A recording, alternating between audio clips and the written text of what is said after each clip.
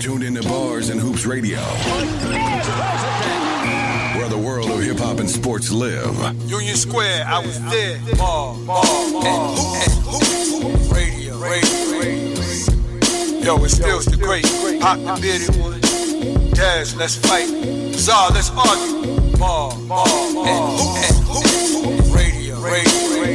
J.O.J., $6 billion man. Bars and Hoops Radio. Yeah, let's get loose. Yo, I number 2 pencil my bars. When it comes to hoops, I play the 4-5 with the drive of a guard. Tournaments with hood stars. They paid the ref a couple of yards to throw the game with an offensive charge. On the bench, it was a firing squad. Wasn't having it. They turned the championship to something hazardous. Some players just never made it out. They died by the dots, by the foul line, the empty Glock, the game shot clock. I know ghetto fiasco. Now I'm the truth like the magic lasso. King of the castle. In Queens, I got a team of jackals. LT with the tackle, graffiti on the scaffold. Ball head with my shadow, rocking the giant afro. Big East with the stats, a triple threat. Southpaw rip through your breast with a pinch of finesse. Before I lay up, I try to bang it on them, rip the net. Bars and hoops, step your game up, we winning. Who got next?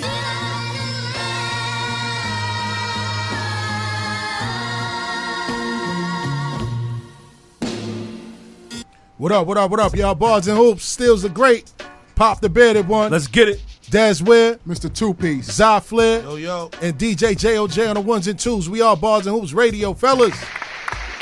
Another week.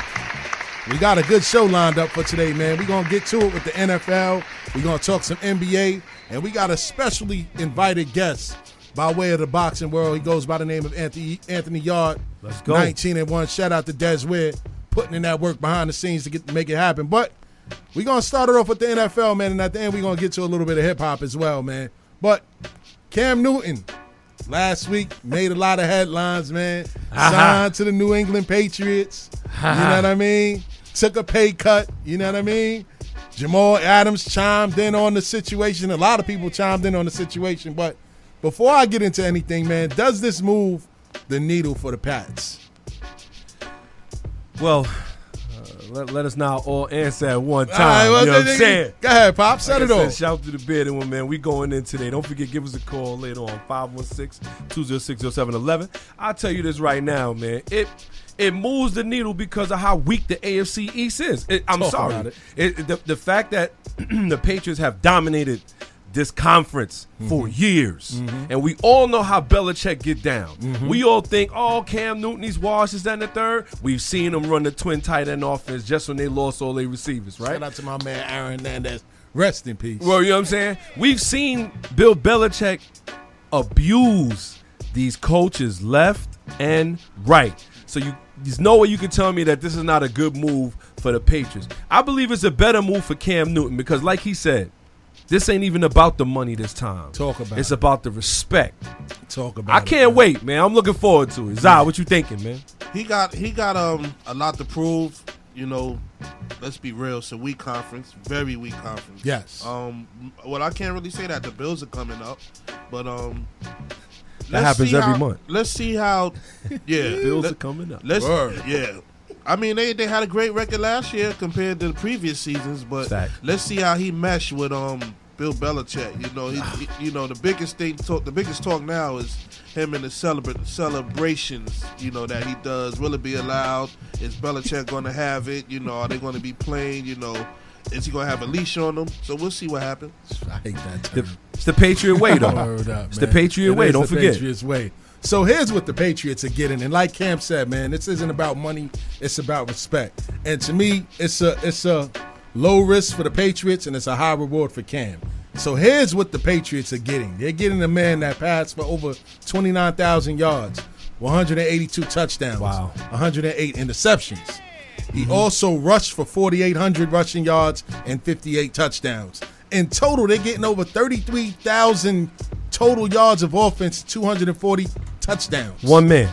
And then you add that to what they already have in the running game. They got a three-headed monster with Sony Michel, Rex Burkhead, and James White. Cam is only going to open the field up even more now for them. You know what I mean? And they have an excellent offensive line. Well, and they had a sitting duck quarterback with Tom Brady there. Now they got a mobile quarterback. So let me ask you this. Yes. Who do they throw to? Julian Edelman, the workhorse. But think about it. The Patriots have historically never had superstar wide receivers. Say that again, please. They've historically never had superstar wide receivers. The biggest wide receiver that they had was Randy Moss, and then after that was Antonio Brown for one game. Yeah. Right. So they get it done with whatever they get. And Belichick is known for getting the most out of C and D level talent.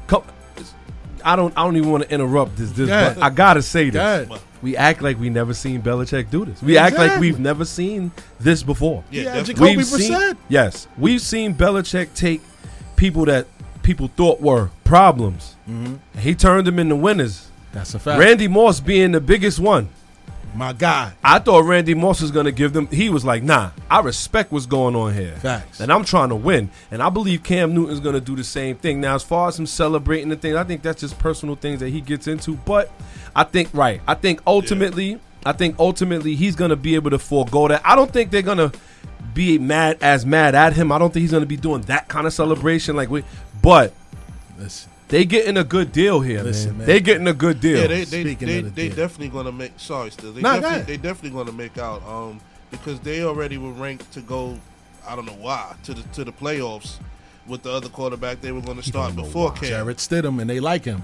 He don't know why. Because listen, Belichick take unknown guys. That's what he likes to do, and he makes them better. So, now you got a proven former MVP. Facts. Let's see. So now. Here's the financial aspects of the deal, and this is what's going to motivate Cam. Because throughout his 10-year career, he's made well over $100 million. You know what I mean? His base salary with the Patriots this year is $1.5 million. You know what I mean?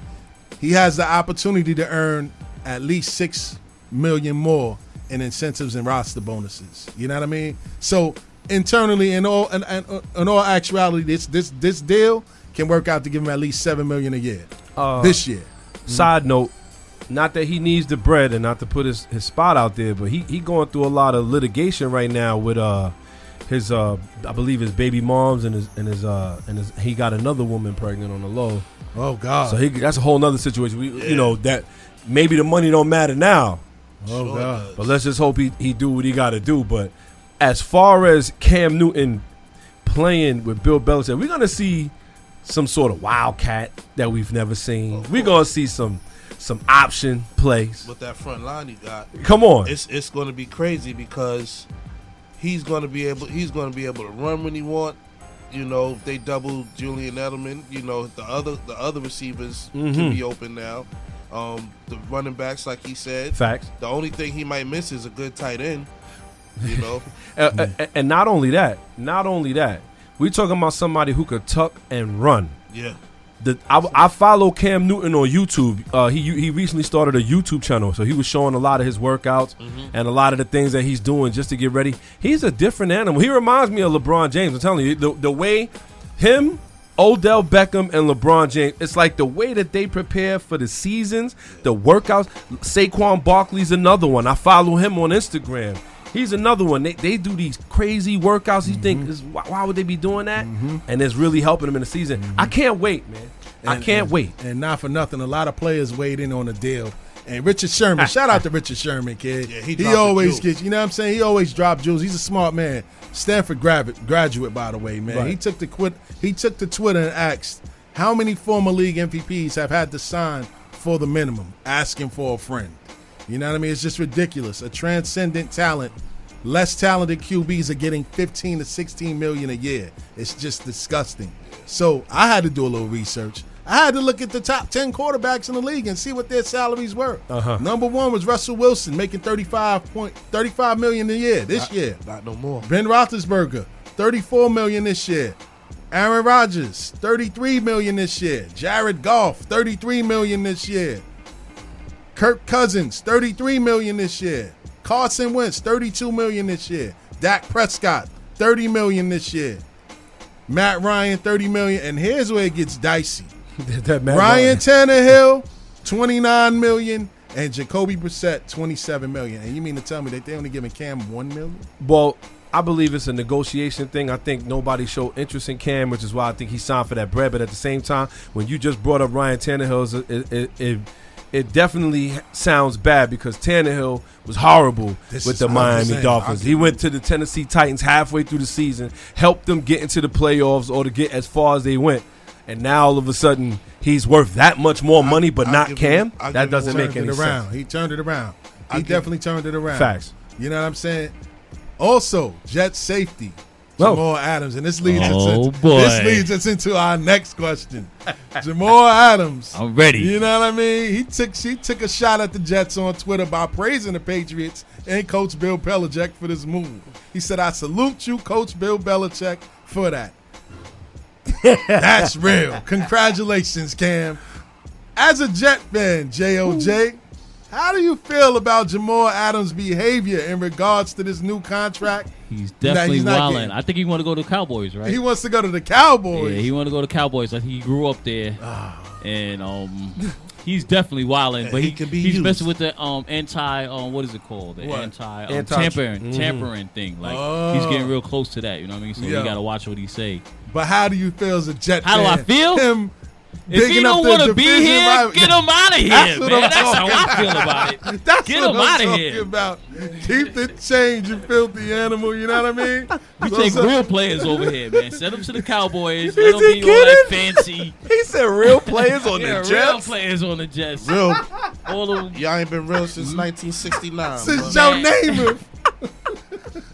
Don't worry about that. We win the Super Bowl next year, baby. 2020. We got the vision this year. You know what I mean? 2021. We got another one of these. Yeah. So, Zai, man, talk about what's going on with Antonio Brown, man. Mr. AB, one of the greatest talents, I should say, at receiver, was working out. I want to know mentally, and I know a lot of people want to know mentally where his head is at, because right now, he's not playing for no team, so he's trying to get back in, sort of like a camp thing. But he was working out with Russell Wilson for the quarterback of the Seattle Seahawks. I'm going to tell you one thing. If he goes to Seattle and Pete Carroll doesn't allow the shenanigans, I might be super scared of the Seahawks, man, with Russell Wilson there. And him. That's a good look. Boy. But, again, we hate to keep saying this, but it's not really what he does on the field that you worried about. Nah, that ain't the problem. But he that crushed locker rooms. But but also the Ravens were looking at him too. So imagine if Lamar Jackson gets him too. So those are the two teams that well, Seattle immediately affecting my team's bottom line. You know, I'm scared of that. But you know what, though? It just goes to show both quarterbacks have the similar playing style. They could scramble in the pocket and stretch out a play. So Antonio Brown will probably do well in both, depending on who's in the conference. Now, if you look at who's in the Ravens conference, you got the Bengals, the Browns, the Steelers. Other than the Steelers. Right. They ain't really looking bad against nobody. But now you take Seattle's conference. It could get a little dicey over there. Well, you know what I'm saying? He may go to Baltimore trying to send a FU back to Pittsburgh. You could see that. Or if he's really serious about winning, I see him over there with a very proven quarterback, a Super Bowl winner, and Russell Wilson. I mean, that's going to be dynamic. And for some reason, Russell Westbrook, Russell Wilson, excuse me. He his leadership rubs off on a lot of those players when he's over in Seattle. Everybody responds well to him. They do. Pete Carroll also runs a good locker room, so I don't know. When you come in here, you can't be doing that typical AB stuff. You got to chill, bro, because this might be your last stop before anybody say we don't want to mess with you no more. I thought that was already reached. And he still got his off the court issues going on as well, so he's gonna need some of that NFL money to go. Wow. So I guess it just remains to be seen, man. Like, I don't know, man. I'm kind of torn on that AB situation. You know what I mean? I think that he'll fit nice in Seattle, but it remains to be seen, man. It remains to be seen what happens. I don't know if he's even going to play again, to be honest with you, man. I think that he's blackballed. You think he's blackballed? I think that they're blackballing him, man. Because even if he does sign with somebody, he may not be able to play the first couple of weeks because of the court case. Facts. The situation. So I just think that a lot of teams may not even want the headache. You know what I mean? Like, exactly. It's just like what they did to T.O. Like they blackballed T.O. because the headache wasn't worth what you was getting on the field. You know what I mean? AB is a different animal, a different talent. Different time of his career, but I just don't think that they want the headaches, man. I think the way that he swindled his way out of Oakland and what happened with the situation with the chick and they talking about rape and all of that, and then with everything, the microscope being on the NFL right now, I don't think that they want anything to do with him right now because that's going to shift the whole narrative to something negative with everything that's going on in the world right now with the whole George Floyd and prison reform and Black Lives Matter. They don't want to bring somebody like him right now because that just messes up everything. You know what I mean? Absolutely. You see how quick Belichick washed his hands of him? For real. Quick. We'll see. It's more more to be seen, man. That's even if we have a season, you know. So hopefully we do. I want to see some football. That's a whole nother ball of wax right there. So shout out to Dewana. Tell Zai he look like a reverend. She better worry about them trains, man. Wow. Yeah. I got you, Dewana. Oh man. But moving on, man. The NFL shortened the preseason to 2 weeks. Man, Pop, talk about it. All right, now y'all know the NFL has cut down their preseason games. I don't know if everybody knows, but there's usually 4 preseason games. They've gotten rid of the preseason games in week 1 and week 4. Okay. So that's about 33 games that they're cutting out of their schedule. They already announced that the Hall of Fame game will not be played. So, and it looks like we could lose the preseason altogether. I think so. We've gotten some positive coronavirus tests, not necessarily a bunch more from the NFL, but you've gotten more from other leagues. Yeah. The MLS Soccer League, I think 10 more. Baseball. The baseball NBA player, I think you got 9 more NBA players who tested positive who's supposed to be headed to the bubble. Yep. So they already started shaving off those preseason games, and I guess this could really hurt the NFL season because the preseason is not for the players who already made the roster. We already know that. Yeah. The preseason for the guys who are trying to make the team. Yeah. Pretty much. So it's like when you and then think about how far that stretch with Hard Knocks. I'm not sure if anybody watches that neither, but it's also done in the preseason of football teams. Yeah. So they give you a little insight so you can see what's going on with those teams. I mean, the option that also been on the table since early June. So a training camp getting closer, they trying to like mitigate the damage. Like, you know, we don't need to really, really, really get people sick out here, man. Talking about we gonna play games, and the thing that's really making it hard is that they, you know, are they gonna be playing with masks? Like, we don't. I doubt it. Exactly, because they're gonna be overexerting themselves. Exactly. But what if they turned their face masks, or I mean, they face shields into masks, like they like instead of like some people wearing right, face shields, like Barry Sanders and masks, Emmett used to do sometimes. It could happen. I think more or less. I think some of them might be scared that if a couple of players get sick, they could file a suit against them or something like that. I mean, you know what? Okay, it's funny you said that. Mitch McConnell recently, one of the things that he wanted to release with another stimulus plan for the United States was that he wanted to make sure that a company couldn't get their pantsuit off by having their employees still come to work, and if they get sick, because we all know 5 years from now this is gonna pop up on TV. Like, if you were sick with the coronavirus, give us a call. Yep. You already know that's gonna happen. So, I mean, you got to really look at it and go, hey, you know, you're damned if you do, you're damned if you don't. These guys play football. They play these sports for a living. I mean, you kind of. I feel like you got to leave it up to them.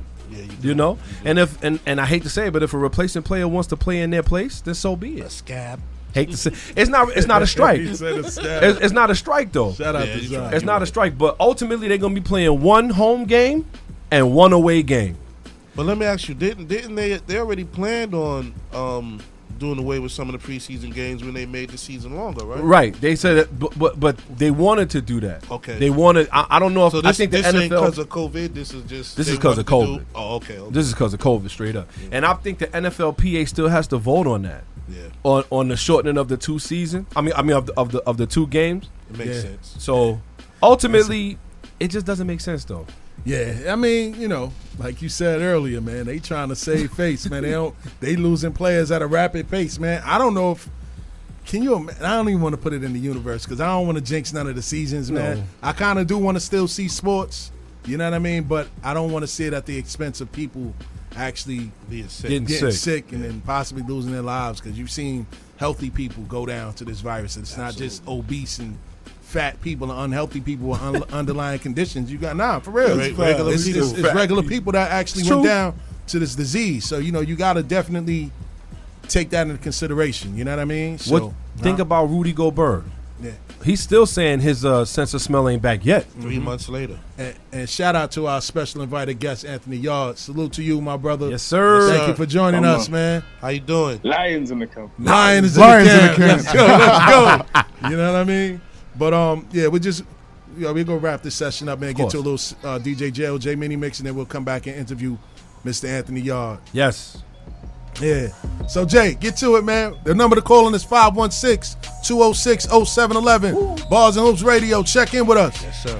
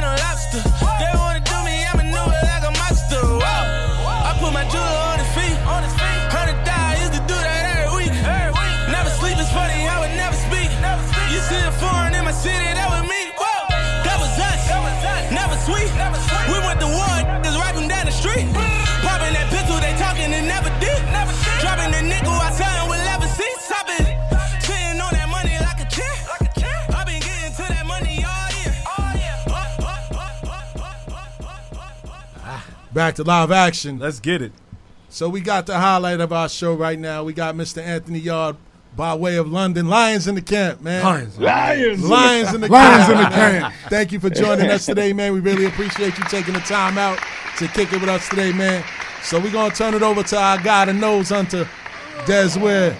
Des, set it off. I got to say, my slogan, urban legends are born every day, and I am one. Come on. I am the nose hunter. Yo, Mr. Yard, Anthony Yard, thank you for, paying us a visit, being our special guest. Yes. For our fans, our listeners, just tell us, who is Anthony Yard, the man, and tell us your upbringing, where you're from in London. Well, first of all, thanks for having me, man. It's a fantastic show. Yes, sir. And just about myself, my name's Anthony Yard. Grew up in the streets of East London. Where just like other places in the world, it can be troubled, it can be hard to get out, hard to rise through it. Just a typical story you hear. But I started boxing late. I started boxing when I was 19 years old. Wow. Turned professional when I was 23. I only had 12 amateur fights. But I just had a mentality. My mentality was this: if I want to get out of this situation I'm in, I just got to have a certain mentality, and that's to just go for it. Straight Mike Tyson thing. No points. I wanted to just knock out everybody. Make a name for myself. And man, the journey's been it's been nothing short of unbelievable. You know, when I first said what I wanted to do, everybody said, "Oh yeah, take your time. You know, it's impossible. You can't knock out everybody. You can't make a name for yourself so late in boxing. You need to join the GB team, go to Olympics. You need to go with the most popular coaches. You need to play the game basically." And I just said, no. If you can fight, you can fight. People love excitement. When I watch boxing as a fan, I like to see knockouts. So that's my method. And then now I'm here. Now, so being a late starter, you said you started boxing at 19 years old. It's kind of ironic how, you know, people don't understand being a late starter, the pressures that you have, and the people telling you that you can't do it. Like, for instance, myself, like, I'm just a sparring partner, right? I spar different, like, pros and amateurs in the gym. I started boxing at 25.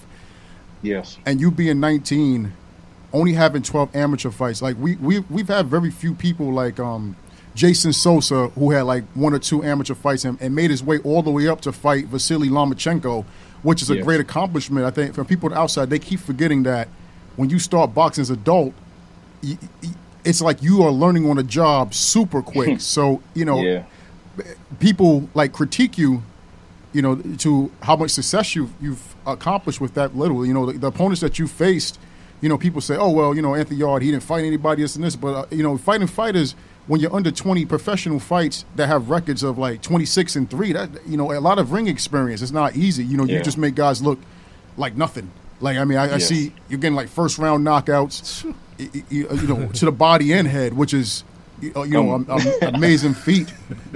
So guys like you inspire guys like me. We had Sonia Lamanakis here. Shout out to Sonia, female heavyweight champion. And we had about 2 weeks ago, and she started in her 30s, you know, and became a world champion. You know, what could you say, your advice to late starters like myself and others out there who want to get into the sport and want to be successful and make a name for themselves?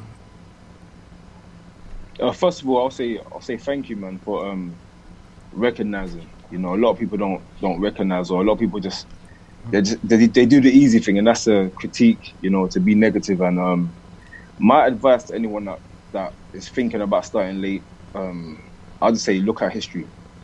Look at obviously you can't use it as a good example, but it's still an example. Someone like George Foreman. You know, he came back late and won the heavyweight title. I think he was almost 50. Look at Bernard Hopkins. Yes, these people gained experience through the going through the boxing ring and, you know, gaining experience. But someone like Bernard Hopkins, the reason you have to look at him for motivation is he was in prison. He learned how to fight in prison, came out, had his first fight at light heavyweight, lost his first fight, and then came back at middleweight and became, one of the longest reigning heavyweight champions in history, if not the longest. So, you know, it just depends on mentality, your mindset, what you think you can achieve. When I started boxing, listen, this ain't no joke. When I started boxing, I had family, I had friends, close people to me, people that were distant, boxing coaches, the same to me, like, it's impossible. Like, you can't just turn professional in 2 years. You can't just train and think you can be as good as all these people that have been boxing since they were age 12, that have been to Olympics. How are you going to you're going to go the hard route, you're going to fight all these people, you're going to be a journeyman. I was saying, I'm stubborn, I'm a Leo. That's why I just think the lions in the camp. That's what that lions in the thing, the lions in the camp, that's what it came from. So I just got a lion mentality, and I will be as stubborn as I need to be and accomplish what I need to accomplish. I'll use all my attributes. You know, I was stocky when I was younger from athletics, so I used to do athletics. I said, I'm going to use all my attributes, I'm going to use my speed. I'm just going to go in there with a mentality and not be scared of nothing and just go for it. So it's a mentality, really, and anyone can achieve anything they put their mind to. So, Mr. Yarde, just a quick question. So during those 19 years before you started professionally, were you boxing amateurly in the streets?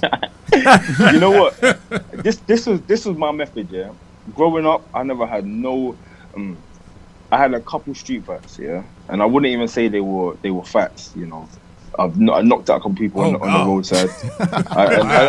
I don't even hide this because I'm not a troublemaker. Everyone knows me. I'm very calm. I'm not a troublemaker. But when you grow up in certain areas, you know, if you're finding the wrong place, you're gonna find yourself in problems sometimes, and that's what happened. But I've always held myself, you you know, I've always been able to protect myself, and that's from, again, watching people like Mike Tyson. I used to stand in front of the mirror and try and shadow box identical to Mike Tyson.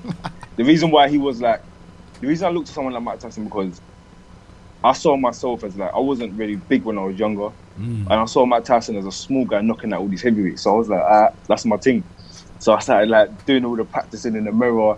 I started watching all these documentaries. I see how he used to get leverage off of bending his knees and all that kind of stuff. So I started teaching myself, and then I went to an amateur club in Leighton, which is also in East London. Started learning how to box, and I remember when I was 14. This is when I first went there. When I was 14, I went there for like a month. My mum said to the coaches, "I don't want my son in no boxing ring," so I wasn't allowed to spar. And then I went there for so I went there for like a month, hitting the bag and things like that. I left because I'd done athletics, so I left that. Put all my effort into athletics, got injuries. And then when I hit 19, I said, you know, I'm going to give this boxing thing a try because I was naturally good at it. So, hearing your story, it's kind of ironic how, you know, things turn out. Hearing it definitely motivated me. Even watching you, you know, fight Koval. I'm not going to really ride on that too much. Just no, we'll chat about it. No, we're going to do it. But I'm just saying, like, the motivation that, you know, that you show the late starters is amazing. Like, I actually used to be in a relationship with someone from your country. She was from West London. Shout out to that. Oh, yeah? I actually sparred. I sparred when I went over there. I actually sparred your friend, this dude named Kieran at Miguel's Boxing Gym. I don't know if you know. Kieran. Yeah. I spar him sometimes. Yeah. So it's kind of funny because shout out to Dez. When you talk about like confidence. Yeah. Now, I had one amateur fight in boxing and one in kickboxing. And I went to the UK when I was 30. So, you know, Kieran, I didn't even know that he was going to be national champion. I actually went on Google. ABAs. Exactly. I went to, I was in a hotel over there in central London. And the room, let me tell you, I wouldn't by any means. I put my sparring gear in the bag. I didn't have it coach anyone with me.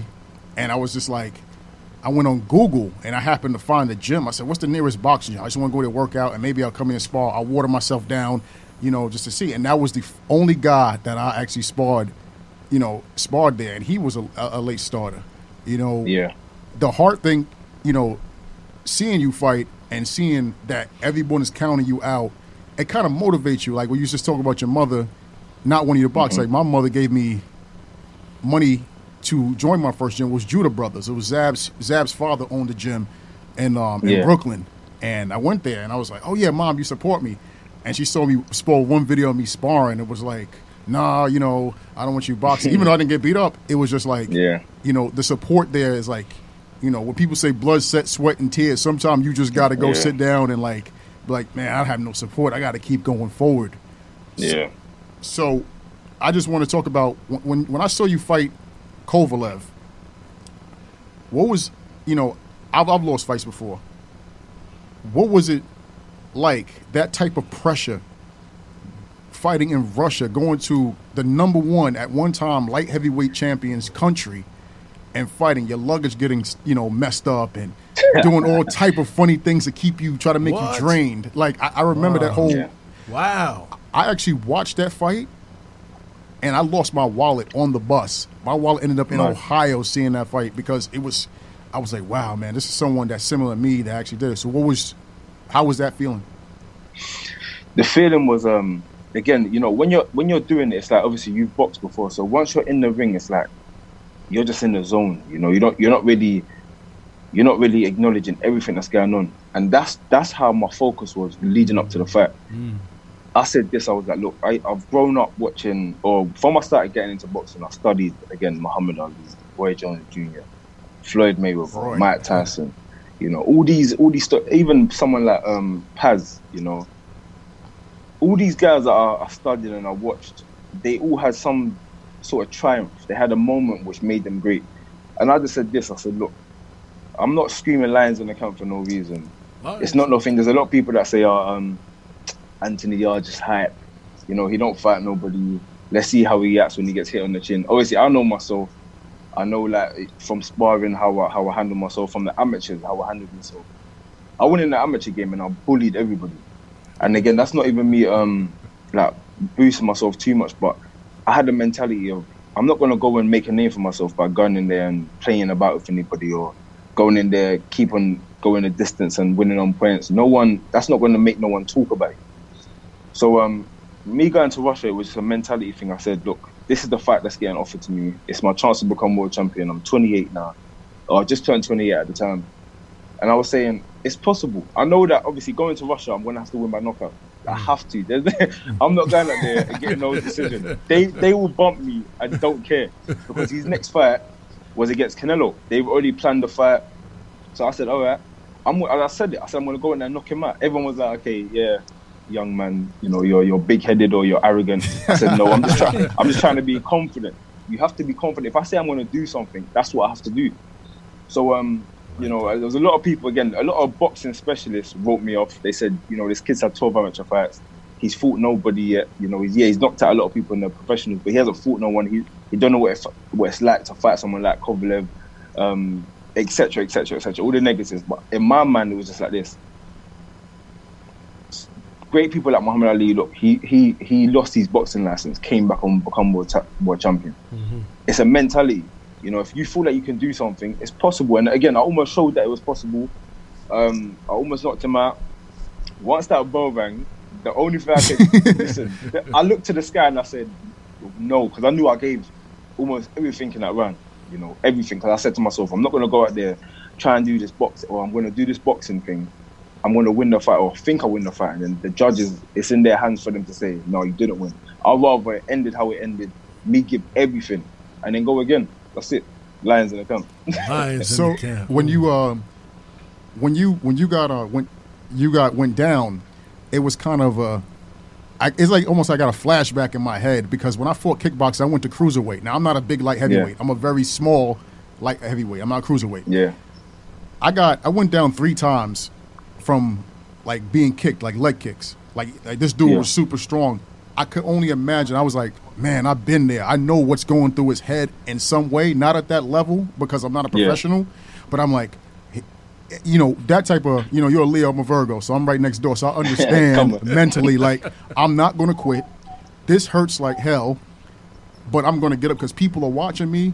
And I know that feeling of getting up physically and mentally and trying to be like, yo, look, I got to hit this dude the body. I got to kick his legs from underneath him. And like I'm trying to break through it. You know, was that kind of thinking in your head, like when you seen those jabs? Because those jabs, man, I seen them start jabbing to your chest and body. Yeah. And I was like, and you played it off, because I was like, man, that had to hurt, because the Kovalev jab has knocked a lot of guys down, man. It's not easy. Yeah. So with that, when you, let's say, got hurt in that fight, what were you thinking at that time? The way it happened for me was it was a lot of I don't know if this is the right word, but it was a lot of just, it was like cruise control. It's like I got into the pilot mode situation, you know. I got to the point where I said, I've hurt him now. Because I always said to myself, before the fight, I said to myself, at some point in the fight, I'm going to hurt him. That was my mentality. And if it's after the 6th round, I'm going for it. Because if you watch boxing, after that, the 4 or 5 rounds, people usually, they're in pilot mode now. They're just going off of instincts. They, you know, a lot of boxers can't think past what they already, you know, they can't work things out apart from the people that Floyd Mayweather and things like that. But shout out to Floyd. Everyone goes into pilot mode. So I said, if I hurt him after the 6th round, I've adjusted him, he's adjusted me. We know what the set is, and we're just gonna start trading. And at some point I'm gonna land. So when I hurt him and I went for it, and then again he survived it and he started popping his jab again, I said, fuck, I don't even know if I can say on the channel, but I just saw, and I was like, you know what, let's go again. And then I think the next round I was okay. So the 9th round I was okay. And then the 10th round, the tiredness that came over my body, you know when your whole body gets hot and you feel like it's dehydrated? And I was like to myself, I was stepping and my legs wasn't like, it's not that I was dizzy, but my legs wasn't, I was just tired, that you could see with my movement. On fire. And then I hurt him with a left foot. But then when I went for the next left foot now, he jabbed me. And this is, again, I'm not one of the people that cry and complain. I will say this, God's in control. If I got up, like I was going to get up and I tried to get up, he would probably hurt me severely. He would have probably hurt me. Because I wasn't hurt in the fight. When I dropped on the floor, sheer exhaustion and, again, being off balance, running into a jab. When I went to get up, the referee gave no count. Like you watch like, the highlights. Wow. Yeah. It was a complete stoppage. It was kind of funny. It was straight away. Obviously, the referee's doing his job. Everyone could see how tired I was. Oh, so right. I probably would have got up and got hit with a clean shot or whatever you want to call it. I don't know. Yeah, you would have got damaged. Yeah. That was like 11th did go round. To get up here, the referee just literally, I saw him come over me straight away, and I kind of like grabbed him because if you look at the camera came off of us, turned it away. It went straight to Kovalev. And when I dropped over and I looked up at the sky and I was wobbling my leg and I was like, fuck, and I went to get up here. The referee stopped me and I went, what? Like I got angry. Yeah, but my coach got in the ring and said, Andy, relax. And then when I thought about it, I said, nah, you know what? He would probably smacked me up. If I got back up here, he would have probably landed a big shot because I was tired. And that's something for me to learn from. Again, I'm not one of them delusional boxers. Like you talk to a lot of boxing and say, nah, man, I got robbed, or, I could have got up and done this. Robbery. I was being honest with myself. My thing is this: next time, I just got to be better. That's a mentality, you can only do better. Salute. And it's funny that you when you are that fatigued, like you're going up an extra level in competition, and when you have that type of everyone makes like that makes excuses. Oh, you wasn't in shape. Oh, you had too much muscles. Like I gained weight. I gained weight to go to 185, and I made 183. And you train your hardest, but when you have that type of power hitting you, and a guy has way more fights than you, like when I was down, I looked up because I was in a small arena, and I'm looking up, and I just took that deep breath. I had to count, and I took that deep breath until I got up, and then I see the doctor coming up, and it's like, nah, you're not fighting anymore. Like, and that feeling, you are angry because it's like you're not making excuses, but it's like I don't want any praise. I don't want to talk to anybody. Like you don't even want to go out. So that feeling kind of like when I saw that fight, it was like, nah, he's gonna be all right, but people gonna write him off. But people don't realize that Pascal he did better than Pascal. He did better than a lot of other fighters. I've landed the most punches on Kovalev in history. Wow. The most punches, but no one talks about that. And someone that's come with no experience to do that. Kovalev, again, him and his coach gave me all the praises in the world. His coach come in the change room afterwards and said, I didn't expect that. I thought it was going to be an easy boxing match because I know Kovalev's jab and all them kind of things. But you're a warrior, and don't worry, come back and all them kind of things. Obviously, I wasn't trying to hear that at the time. I was thinking to myself, nah, F that, I lost. Well, you do got some fast hands. That's for sure. Man, I'm trying, bro. I'm just trying to work, man. You're a Dragon Ball Z fan. I see. I watched your social media. I was like, you asked a question online, and I think I sent a comment. He said, well, what character would I be? I said, Broly. I said, you'll be Broly. Yeah, straight Broly. Come on. Super Saiyan good. Legendary Super Saiyan. Like Super Saiyan 2 Broly. Now, with I want to talk about Tunde because Tunde also is into like nutrition and so forth, but as of being a motivator, I did critique Tunde. I will admit when he said that you could out skill Andre Ward. Andre Ward is my favorite fighter. I understand things are for marketing and you have to promote the fight, and it was a very brilliant marketing by yourself and Tunde. A lot of people don't acknowledge that. Now, how was your dynamic? Was Tunde always your coach, or did you have other coaches before, like finding Tunde? And how was your dynamic with him? I'm a very loyal person, so I had one amateur coach through thick and thin, and I had one professional coach, and I'm going to have one professional coach through thick and thin. The most I will do is add to my team, and we've got another coach there named Ade, Coach Ade. He's the big guy, the guy that wears a body belt for me. That guy's huge. So he's massive. He's strong as well. He's strong. So, again, it's a team. I'm a very loyal person. So, I joined Tunde in 2013. I started training to box when I was in 2011. Wow. And I started training with a guy named Tony Cisse. He was a brilliant amateur. He had a club named Omnibus. Again, he had his own club. You know when you join boxing, there's a lot of politics. There's a lot of follow the crowd. There's a lot of follow the crowd antics that go on in boxing. Everyone wants to be where the most people are at, where the biggest names are. But when I joined Tony, I just got along with him. I liked his training methods. He pushed me to my absolute limit. He had no easy routes to anything. So me and Tony worked good together. We went through the amateurs. He wanted me to, again, there's a club in London named Repton. And that's like a well-known club.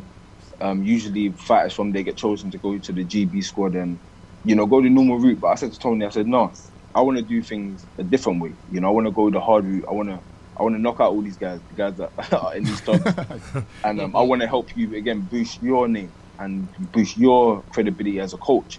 If I'm with another club, you can't get your credibility. So I had the same kind of method with Tunde. I joined Tunde in 2013. We went to Vegas. We went out to Vegas to Floyd's gym.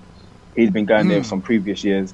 And again, I was one of the people that I joined these team at the time, and I just worked my ass off to get myself into a better position, get myself noticed. And then when I turned professional, when I made the decision to turn professional in 2015, that's crazy. Yeah, me and Tunde we just worked together, man. You know, Tunde has added to my skill set, you know, in terms of like my defense, how I view boxing. I had a lot of foundations built into me through Tony Cisse. So again, I will always give both of them a lot of credit. And me and Tunde right now, we work tirelessly together right now to help develop my skills even more. And with Tunde, you know, I see a lot of similarities. You know, like I said again, like seeing you fight is like motivation to guys like me. I'm a little bit older. I'm about to be 33, and having that coach. See, a lot of people criticize Tunde, and they'll say like, you know, oh, he's delusional. He's this. I watch YouTube. I see all these people, but when, you know, am I right or wrong? Like when you have a coach that believes in you so much, like my coach used to tell me when I used to spar pros, and he never worked the corner with me ever, and I always found my way to hold my own with pros and amateurs. He said the other guy has two hands as well. Like when a guy like Tunde believes in your skill set so bad, do you feel like that energy from him just propelled your career and the relationship? Because y'all have a unique dynamic, because I saw a video where you were like, you ran up on him with the camera, you made fun of his haircut he gave to himself. And I was dying when I saw that, because I was like, yo, that looked like somebody took one of these microphones and shaped it up. It was between like a Nino Brown or a Bishop from Juice. He didn't know what he wanted to do. Man. So how was that? Yeah, man. Me and Tunde's relationship, again, we're just like every other uncle and uncle and nephew, basically. You know, we argue. I don't agree with everything he does. You know, sometimes he talks too much. Sometimes he says things that are bizarre. Sometimes he says things he shouldn't say, or sometimes he says things when he's like, oh yeah, maybe I shouldn't have said that, but it is what it is. And again, sometimes I'll do things that are wrong. It's just like every family orientation. And the thing about me and Tunde is, you know, the most important goal that we have in similarity is we both want to, you know, become world champion. We both want to rise in the sport of boxing. Boxing comes first to both of us. And we both have a tremendous work ethic. You know, Tunde is, you know, doing what he needs to do behind closed doors a lot of hours throughout the day. You know, he's very set on, you know, strategy. You know, he wakes up at the same time every day, does what he needs to do, naps at the same time every day. I'm a bit different, you know. I can't do that robotic thing, you know. But he does the same things. And again, he studies, he does his pad work, he writes down his all the things that he needs to be writing down from his study and things like that. And that's why I feel like Tunde found me and I found Tunde, because I was always a person that was striving to find someone that was going to work as hard as me. And Tunde was doing the same. So, he's going to do these things where, you know, I'm in the background saying, you're a donut, man. Why are you saying that? You're doing this, you're doing that. And we're arguing in the background, but the goal is the same, you know. And I always judge him by his heart, and he's got the heart of gold. You know, he's one of them people. He's got such a pure heart. He wants the best for everybody. And, you know, just like someone like Floyd Mayweather, you know, he got a lot of stick for saying he's the best and for being, you know, confident within himself. Yeah. And Floyd, someone like Tunde just, you know, reiterating that and trying to be the best person, the best version of himself. And he has to take on the people that ain't going to like that. You get what I'm saying? So it's just, it is what it is. But the main thing is he's got a heart of gold. So with now we see like your physique and how you train. Yeah. And I know Tunde does nutrition, but how do you keep on that muscle mass when you come down and weight? Like, how's your diet and how's your training regimen? I don't really see a lot of heavy lifting, but I see a lot of calisthenic workit's, you know, because I know what it's like to cut weight. I went down to 173 and I look like a crackhead. So it's real. You like, I was like, when I saw you first fight, I was like, is this dude a cruiserweight? Because I'm like, how does he make 174 and keep on that muscle? So how's your diet and regimen? Like, what are your training? First of all, I would give no credit to Tunde when it comes to my nutrition. I'll tell you that for free. Don't let him trick you now. But Tunde, you know, even when Tunde was a professional, he said that the thing that he didn't focus enough on was his nutrition. He said he was Sugar Ray Leonard for the first round, and then after that, when he got tired, because he didn't do his nutrition properly. So I'm one of the people, because I've done athletics. And I understand the importance of nutrition and how to get your weight down properly and things like that. And obviously, I'm a big guy to get my weight down properly. Again, I don't hide it. You know, I go on YouTube. You know, I listen to a lot of people and their methods of how athletes should lose weight. I separate the bullshit from the things that make sense. You know, and I didn't get no degree in nutrition, so I only have to go by what makes sense to me. I have to do trial and error. You know, going up throughout my career. I'm still adjusting. I'm still learning things about my body. I'm still trying new foods and trying new methods. You know, I've done the keto diet. I've done I've done all these kind of things. You know what I mean? But at the same time, it's about living a better lifestyle, and that's what I've learned. So that's why if you look at me now, from when I started my professional career, I look a bit slimmer, because when I started, I was just bulky 24/7. After my fights, I'll go and eat donuts. Flipping, whatever you can think of. Fish and chips from Piccadilly Square. Fish and chips, chicken and chips, all that. And chips. Bagel King, yeah, you know, he's definitely been London. You know, I love Bagel King. I almost, you know, going to London. It's kind of equivalent to where Bagel King is always kind of in the hood. Like you go to a party and you go to an after hour spot, and it's kind of remind me of like what's we got over here, like the Coliseum block or something. So we got the Coliseum over here where you get the beef patty and stuff like that. Oh God! And the food I had in Central London, like, you know, like the West Indian food. I'm like, yo, I see why these fighters make weight, because I got myself some, you know, curry chicken and rice, and I'm like, yo, where's the rest of the plate? Trust me. Now, but with me, I'm a monstrous eater.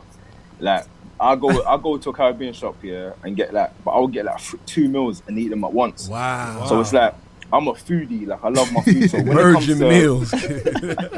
When it comes to like my boxing and I'm fighting, it's pure sacrifice. You know, you gotta sustain from all the privileges of how you want to eat and all them kind of things, and that's just the world of success. When you want something, you need to sacrifice. You need to put more effort into something. You need to take life seriously. And again, that's things I'm still adjusting to. You know, I've had 20 professional fights now. Haven't been the distance a lot of the time. You know, I've had 19 knockouts or 18 knockouts out of 20 fights, 1 loss. So I'm still learning on the job. You know, amateurs are not professionals. It's a complete different game. Complete different ball game. So I'm just learning on the job, really. Mr. Yard, how you doing? I just got a message from my son who's listening, and he noticed that you was a Dragon Ball Z fan. He said, who wins in the fight, Goku or the Hulk? I would definitely fight the Hulk, because the Hulk you can manipulate. You know, you can. The Hulk's got a lot of weaknesses there. Goku, he just keeps getting stronger. You know, Goku's got that thing of, you know, when he got to Ultra Instinct, you know, there's nothing surpassing that. You know, so yeah, man, I would definitely, I'll smack up the Hulk. Yeah, we had that argument. We had that argument early on today. Yeah, what did you say? I said the Hulk, because the more he gets madder, the stronger he gets. Okay. But you shouldn't faint everything. Sometimes it's about the smarts. Super Saiyan 4 Goku, nobody's touching Super Saiyan 4 Goku. I'm telling you.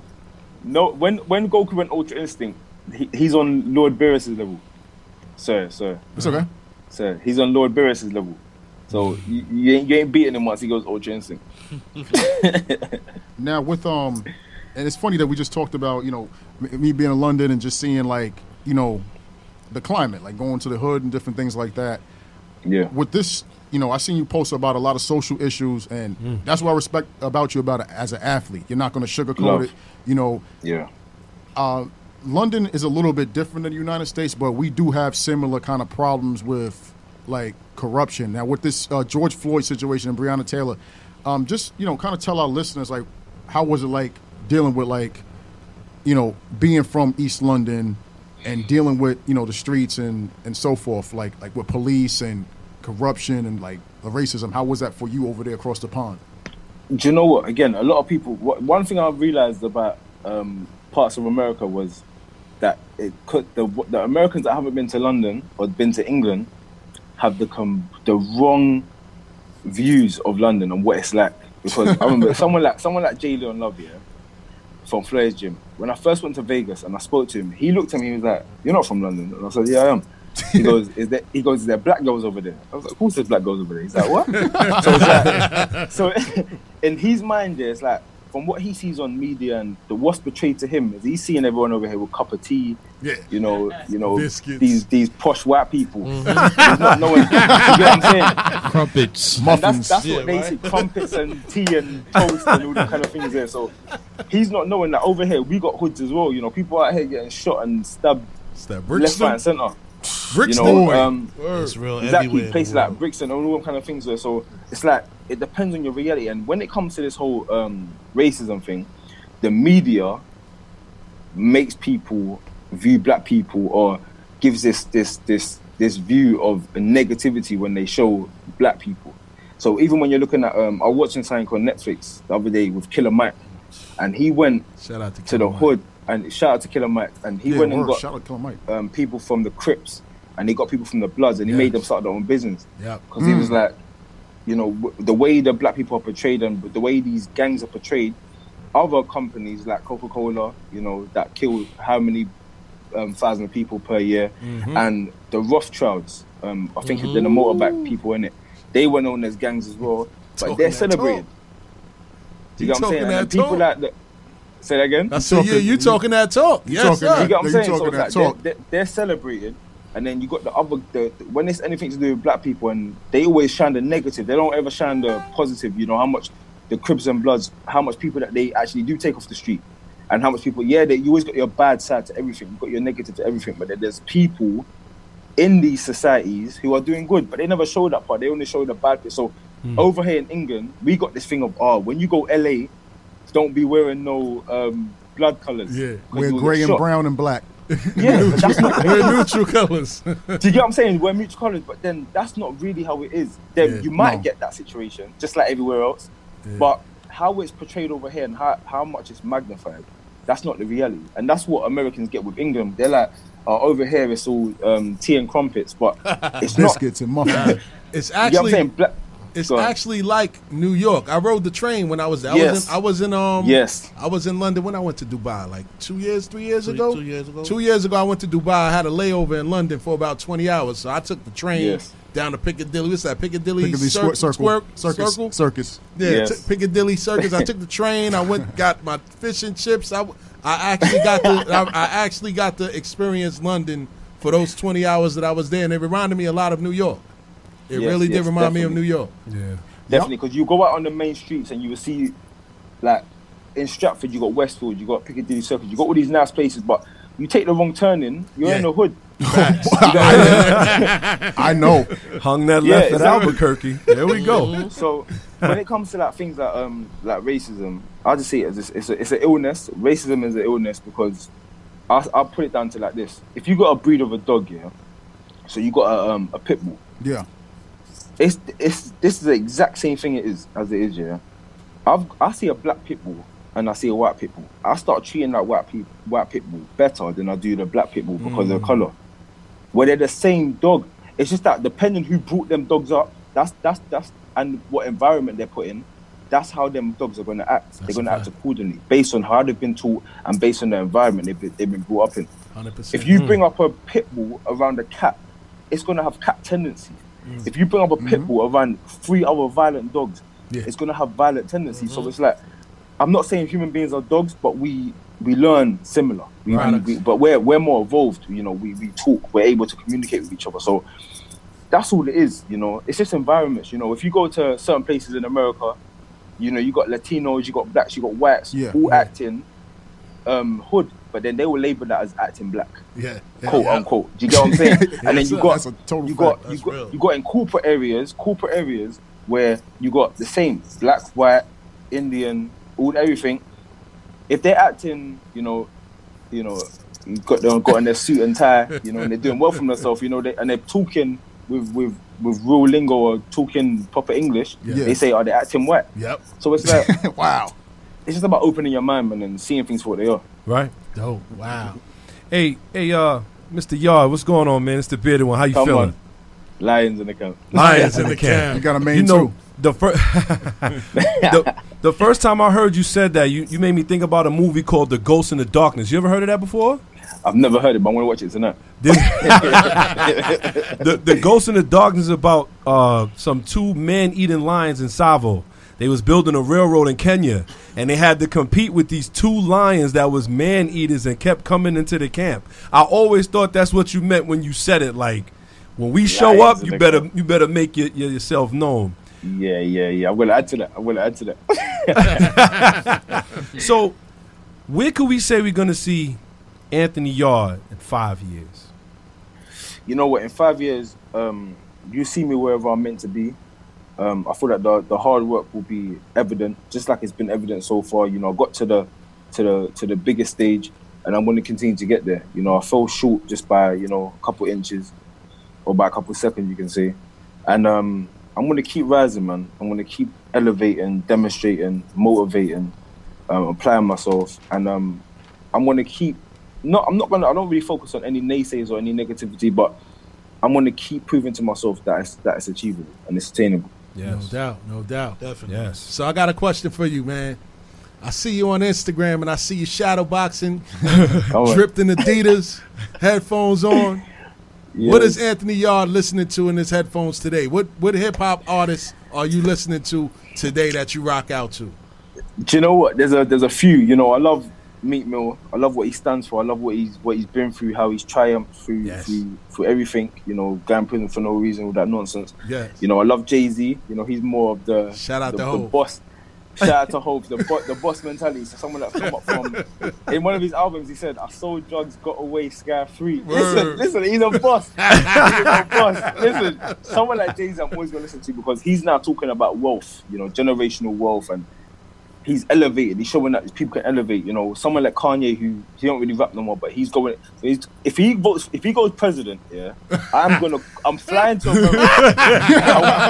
I'm finding a way to vote. Listen, I'm finding a way to vote. Someone like Jay-Z, someone like Kanye, I love his, because people always say like he's crazy and things like that, but then he always comes up with something genius afterwards. I love that shit. That's what I'm talking about. Future, you know, I've loved Future from day one. You know, you got to salute someone like Eminem, you know, lyrical genius. You know, Nas, you know, there's so many, man. But the current ones, you know, you got to love the baby as well. The baby's coming through Nas as well. That's what I'm talking about. Yeah, man, there's a few I listen to, man. That's what's up. Music from, it's funny, like hip-hop from London, too. There's a lot of MCs in London. Yeah, and it's crazy, like, the stuff that y'all rap about, I had to go, like we talked about earlier, go to London and see. I was chilling with my ex-girlfriend back then, and I was like, yo, they walking around with Rambo knives over here? Like, it's mad. How we have guns over there? Like, it's a real, like, guys, like, I was really over there. I was walking through Brixton, like Brixton Market and all that. Brixton. And I got off the bus, and I'm like, it's mad, isn't it? They hear your accent, like, yo, they gonna pull out that knife on you. I'm like, I'm from New York. I'm like, nah, son, like, they ain't gonna do nothing. They were like, what, son? I'm like, these dudes in London ain't gonna do nothing. You know what I'm saying? I'm from New York. Yada yada yada. They said no, they look like they're staring at you. You see their eyes, and it's like New York people, they got a problem. Like, we're arrogant, we're idiots over here, right? Yeah. So we'll come to you and be like, nah, son got static, son. Like, I'm gonna go press him. London, y'all not gonna do that. Y'all just gonna meet the person outside. Y'all gonna be quiet. And then it just happened. Like, you know, who's your favorite rapper? Favorite rappers from the UK? Because, you know, y'all coming along very rapidly. Like, UK rappers. You know what? There's a couple of my friends, you know. I've met them through being in the industry or people I knew before. So there's someone called Chip, lyrical genius. You know, he's very good. Stormzy, who's obviously branched out global now. I know him as well. He's very good. Fredo. I know him as well. Fredo, okay. He's actually someone that's actually lived the lifestyle, and he's wow. It's like I know his manager. Oh, we need some of their music. His manager, I'm trying to get him, like, had to get him to move out the area because he's so attached to his hood. Like, he's still celebrating his hood. Okay. There's a few rappers over him, and that, you know, I respect and that are doing their thing. Nice. Like the also, like you with the AY brand, right? This is yes. What are you doing for the youth in your community that look up to you in regards to everything that you're doing, the lifestyle you're living, the clean lifestyle you're living, and helping them find a way out? Like, what moves are you guys doing over there? You know what? I'm doing a lot. I want to do more.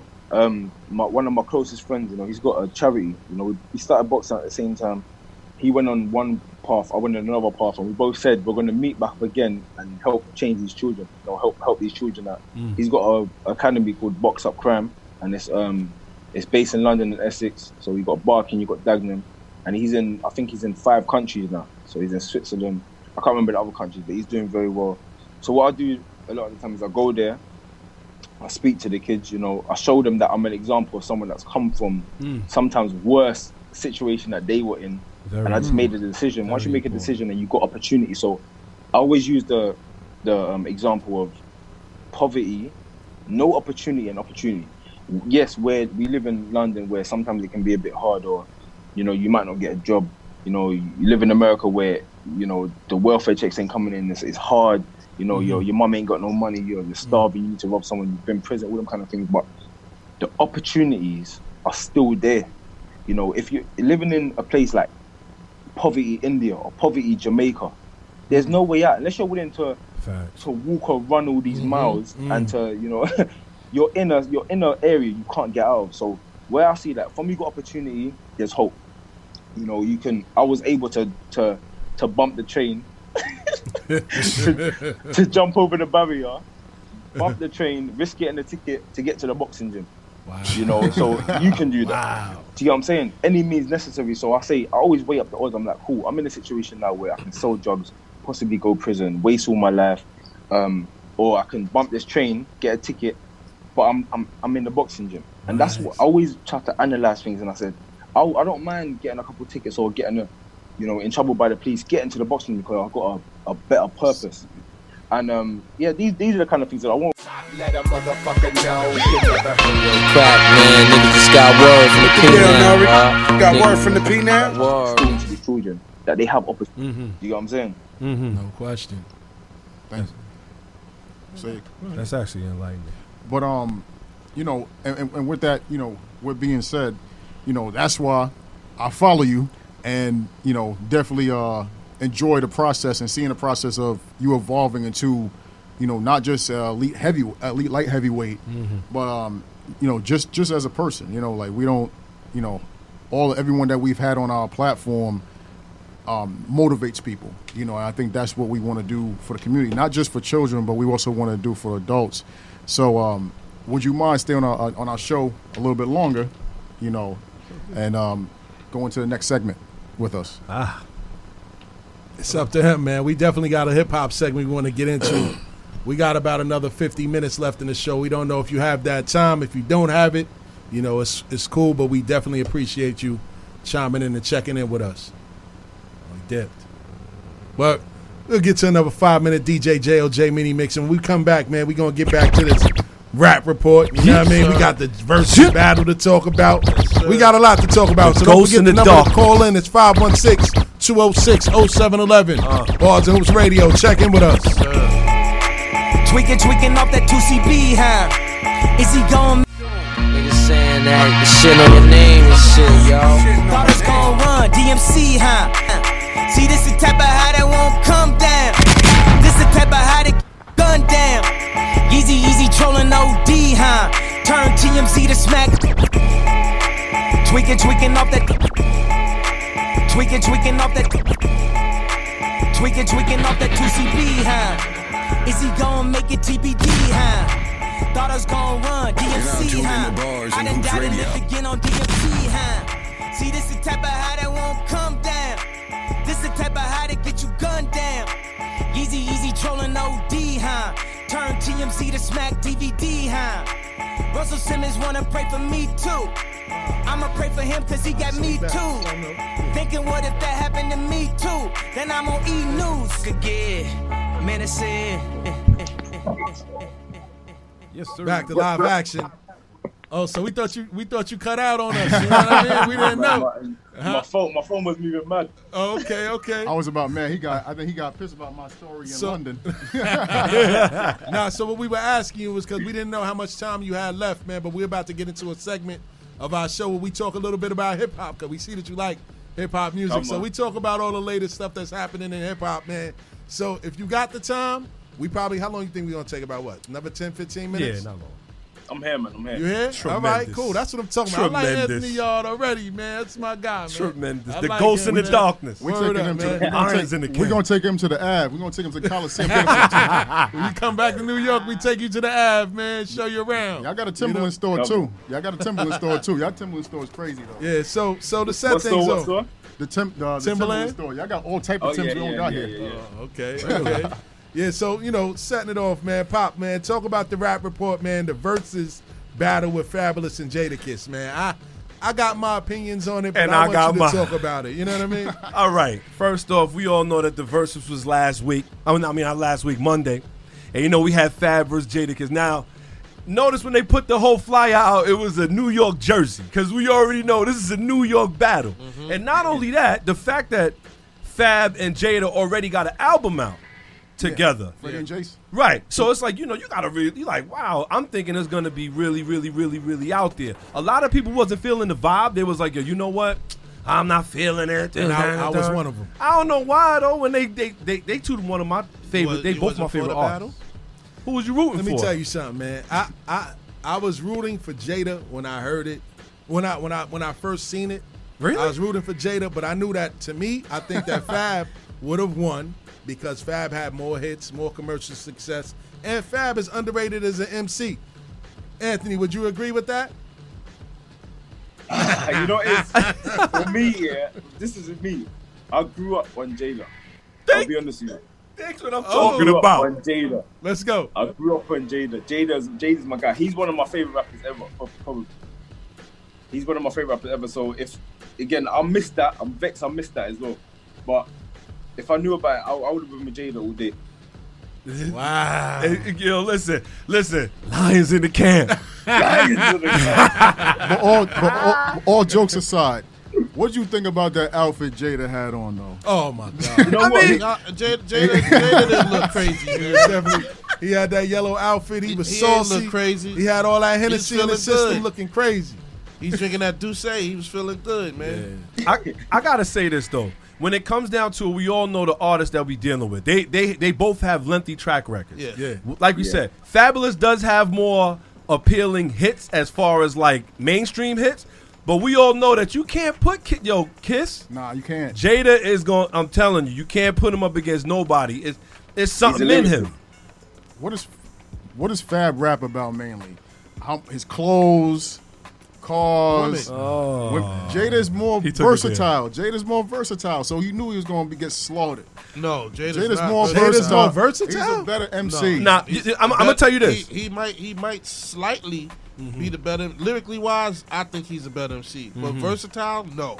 Fab raps about his main successes. He raps about his clothes. He's a punchline rapper. He raps about his women. He makes good songs. He knows his audience. Yes. Wait a minute. He makes good songs. Jada don't make good songs. Songs is a big key to longevity. We gotta ask Yard, man. Yeah, if he's getting ready to start, sparring or whatever, he start training. What you gonna bump, Fabulous, or you gonna bump Jadakiss? You know what it is, yeah. Look, Fabulous is more commercial. He made more commercial hits. He may have made, more money from music. But when it comes to rapping, and lyrics and there we go. Talk about it. Talk that talk. Jadakiss is my guy. Man in the Mirror. That album touched my soul. That's what's Man in the Mirror. That album touched my soul. Wow. I'm telling you. You know what I'm saying? And you know what it is with Jada, and this is what you mean by like a topic rapper. Like, I've heard Jadakiss talk about running from the police, and it just made so much sense. Exactly. When he said, my Tim start feeling like they Nike Airs on me. Come on. Listen, man.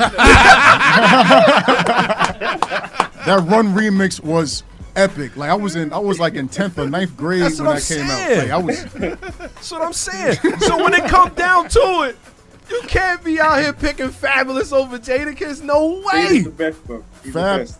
Fab been on the same topics and the same lyrics since like 2004. Like, so is Jada. No, you can't say rap. that. But it's the way that Jada portrays his rap that makes him look 19 in the mid 90s. Both of them got longevity. Both of them been out a while. You so can't I'll say, give him kudos for that. Sorry to cut you off. You can't say Jadakiss is not versatile because he had them shiny suits on when he was with Puffy, and he made all them dance joints and all of that, so he could keep it street and he could go commercial. Mariah Carey. Yeah, that's what I'm the saying. Honey remix. Yeah, I was saying. That was Puff. Puff said, "Y'all, I don't want y'all. You know, y'all gonna be mixtape rappers. I don't want that." Hey, Yard, what's going on, man? Did you ever hear that? You ever heard that Reebok commercial that Jadakiss did? Do y'all remember that? He did it for Allen Iverson. Hold on. We can't ask him nothing about no other brands. Oh, yeah. He got that Adidas on right now. We're going to leave that alone. You know what I'm saying? He got Adidas on. He be shadow boxing his shell toes. You can't ask him about nothing else. Word. Nah, but go ahead. I'm sorry. I gotta say, man, Kiss, when it comes down to it, yeah, Kiss was a little lit when he was in there, too. He had a couple. He had a bottle in his hand. He was having a good time. Yeah. I think ultimately, Kiss won that battle just because people know that deep down he's the better MC. I don't know. Y'all tell me what was sitting in that corner like he knew it was over. With ski pants on. Yeah, Jada's my guy, man.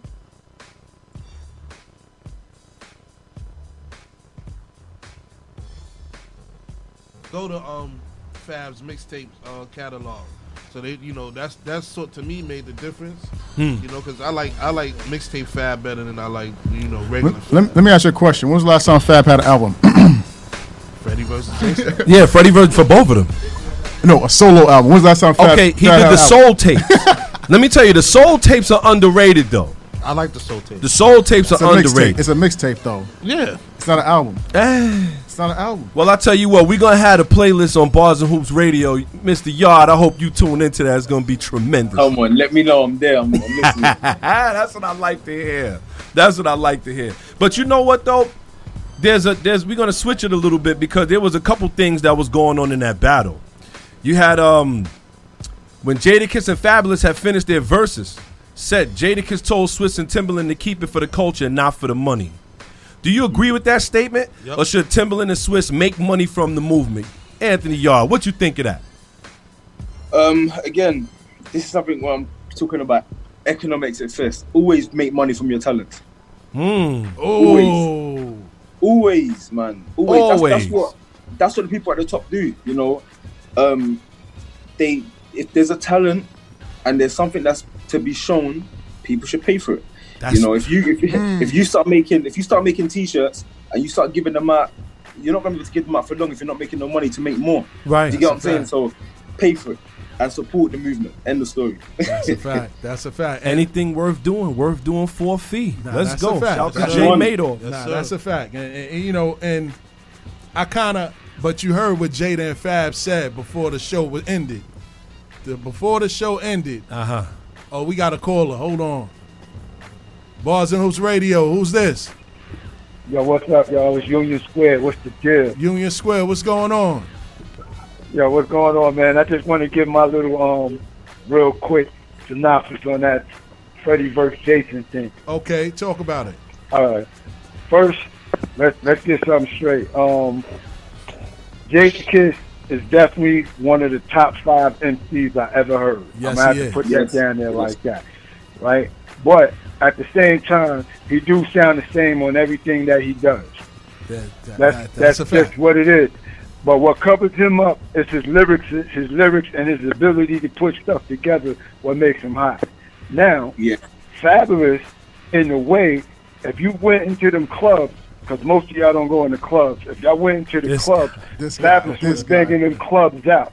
He was killing the clubs. He was running the clubs better than Jada, because he had the commercial success. Yes, he did. Jada, when it came down to the hood, Jada in the club, the hood, Jada hands down. When it comes to those banging clubs, Fabulous got that. I'm sorry, I just got to put it out there. That's just what it is. But in this battle, Jadakiss still won. Thank you. Knocked him out of the box. Thank you. We get that. Word. So Tiny, man, Tiny, thank you for chiming in, champ. We appreciate you. All right, no doubt, man. Stay up. All right. Yes, sir. And also, man, I want to shout out my brother, Lava the Don. You know what I mean? He just chimed in by way of South Beach. Yes, sir. So, moving on to the next topic, man. 50 Cent, fans are pissed off at Virgil Abloh, for the cover that he made for Pop Smoke's debut album. So I invited Lava on the phone because Lava's down, and he has a company called Lava Design House. And for those that don't know, he had one of those covers that was made for Pop Smoke. Mm-hmm. He had his featured on Complex, and 50 Cent actually reposted it. Wow. So I kind of wanted our listeners to get an idea of who Virgil is and what Lava actually does as a designer. So Lava, please enlighten the people on who Virgil is and your journey and your situation with the Pop Smoke album cover. Yeah, I got you. What's going on, people? God bless, first of all. Yes, sir.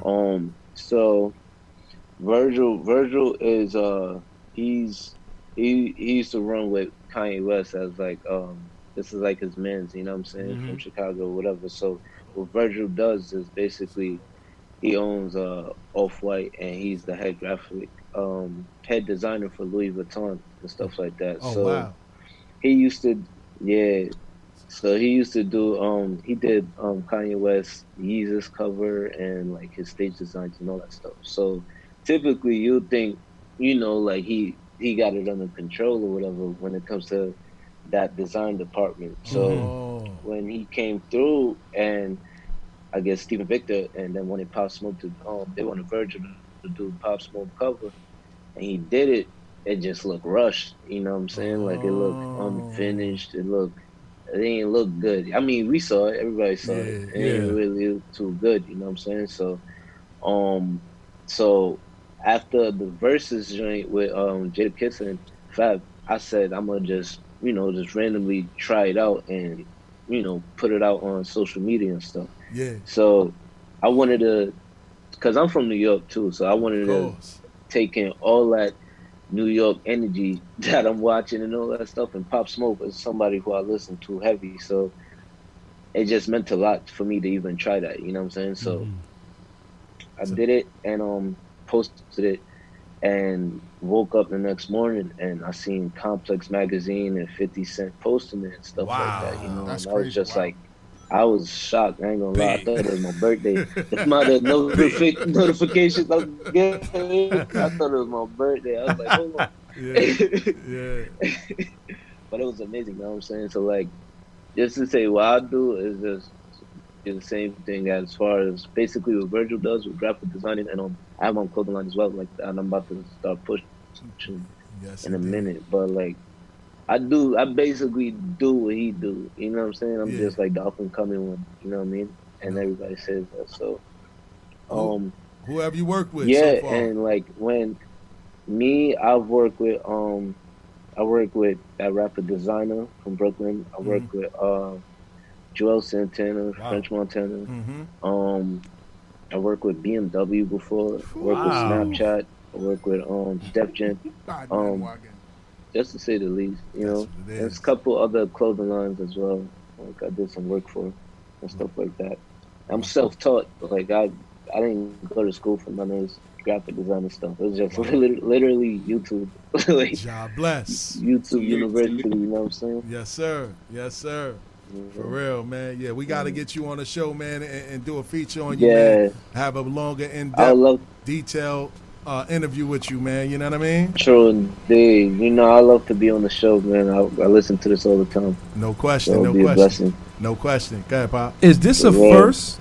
Is this a first that y'all have ever seen some like over an album cover? People get really like irate about it, or like is this the first time as anybody's ever seen that? Like I've never seen nobody say, "Yo, the cover was bad and we're gonna change it now." I don't think I've ever seen this before. Yo, on the real, I've never seen that neither. Like it was too crazy. That was my first time seeing that. You know, like to see the reaction from the people saying like, "Nah, like what the hell is this?" You know what I mean? And I was shocked. I was like, "Yo, what the heck?" Like, I was mad that he even did that. Like I said, it's Pop Smoke, man. You know what I mean? He's going and stuff like that. So for you to put that out like that, the streets wasn't feeling it at all. Yeah, I think it's because he passed away, man. A lot of people felt the way behind it. Anthony, how's Pop Smoke's buzz in London? Popping. Yeah. Listen, everyone's doing the dance, everything, the woo. Yeah. Pop Smoke was Meet the popping. woo. Meet the woo. Real. Oh man, that one touched me as well. You know, when he passed away, that affected me, man. That touched me because he was so young. He was at the peak of his career. Like it just got me mad. And the whole story, bruv, I don't want to talk about that. Man. Yeah, rest in peace to the G Young Pop Smoke, man. Yeah, it's like Nipsey, just like Nipsey Hussle. Bruv, exactly. True indeed. Isn't the guy that produces beats from London, right? The dude that makes the drill music. Actually. I think so. Is he? Yeah. Say it again, Lava. Yeah. He's from London. Axel and 808 Mellow. Axel and 808 Mellow. They from London. Oh, I didn't even know that. Yeah. Okay. Yeah. So that's so drill music. Yeah. So drill music originated in London.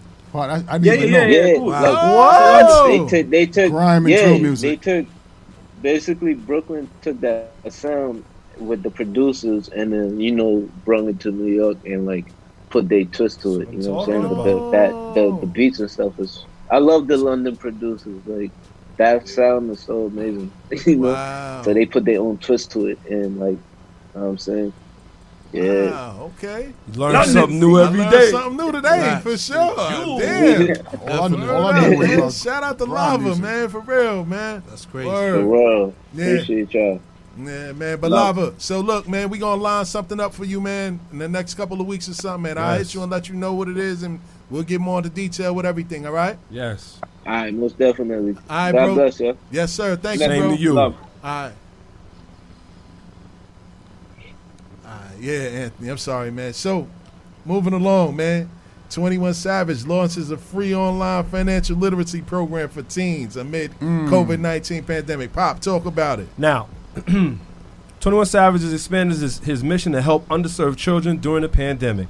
As a direct response to the COVID-19 pandemic, the Grammy Award winner rapper announced he is launching a multi-tier expansion of his Juma Bank Account financial literacy program that offers financial resources nationwide. He is making a $25,000 donation to the City of Atlanta's ATL Strong COVID-19 Relief Fund, established by Atlanta Mayor Keisha Lance Bottoms, and is launching a bank account at home, a free online financial literacy resource through a partnership with mobile banking services provider Chime and education technology platform EverFi.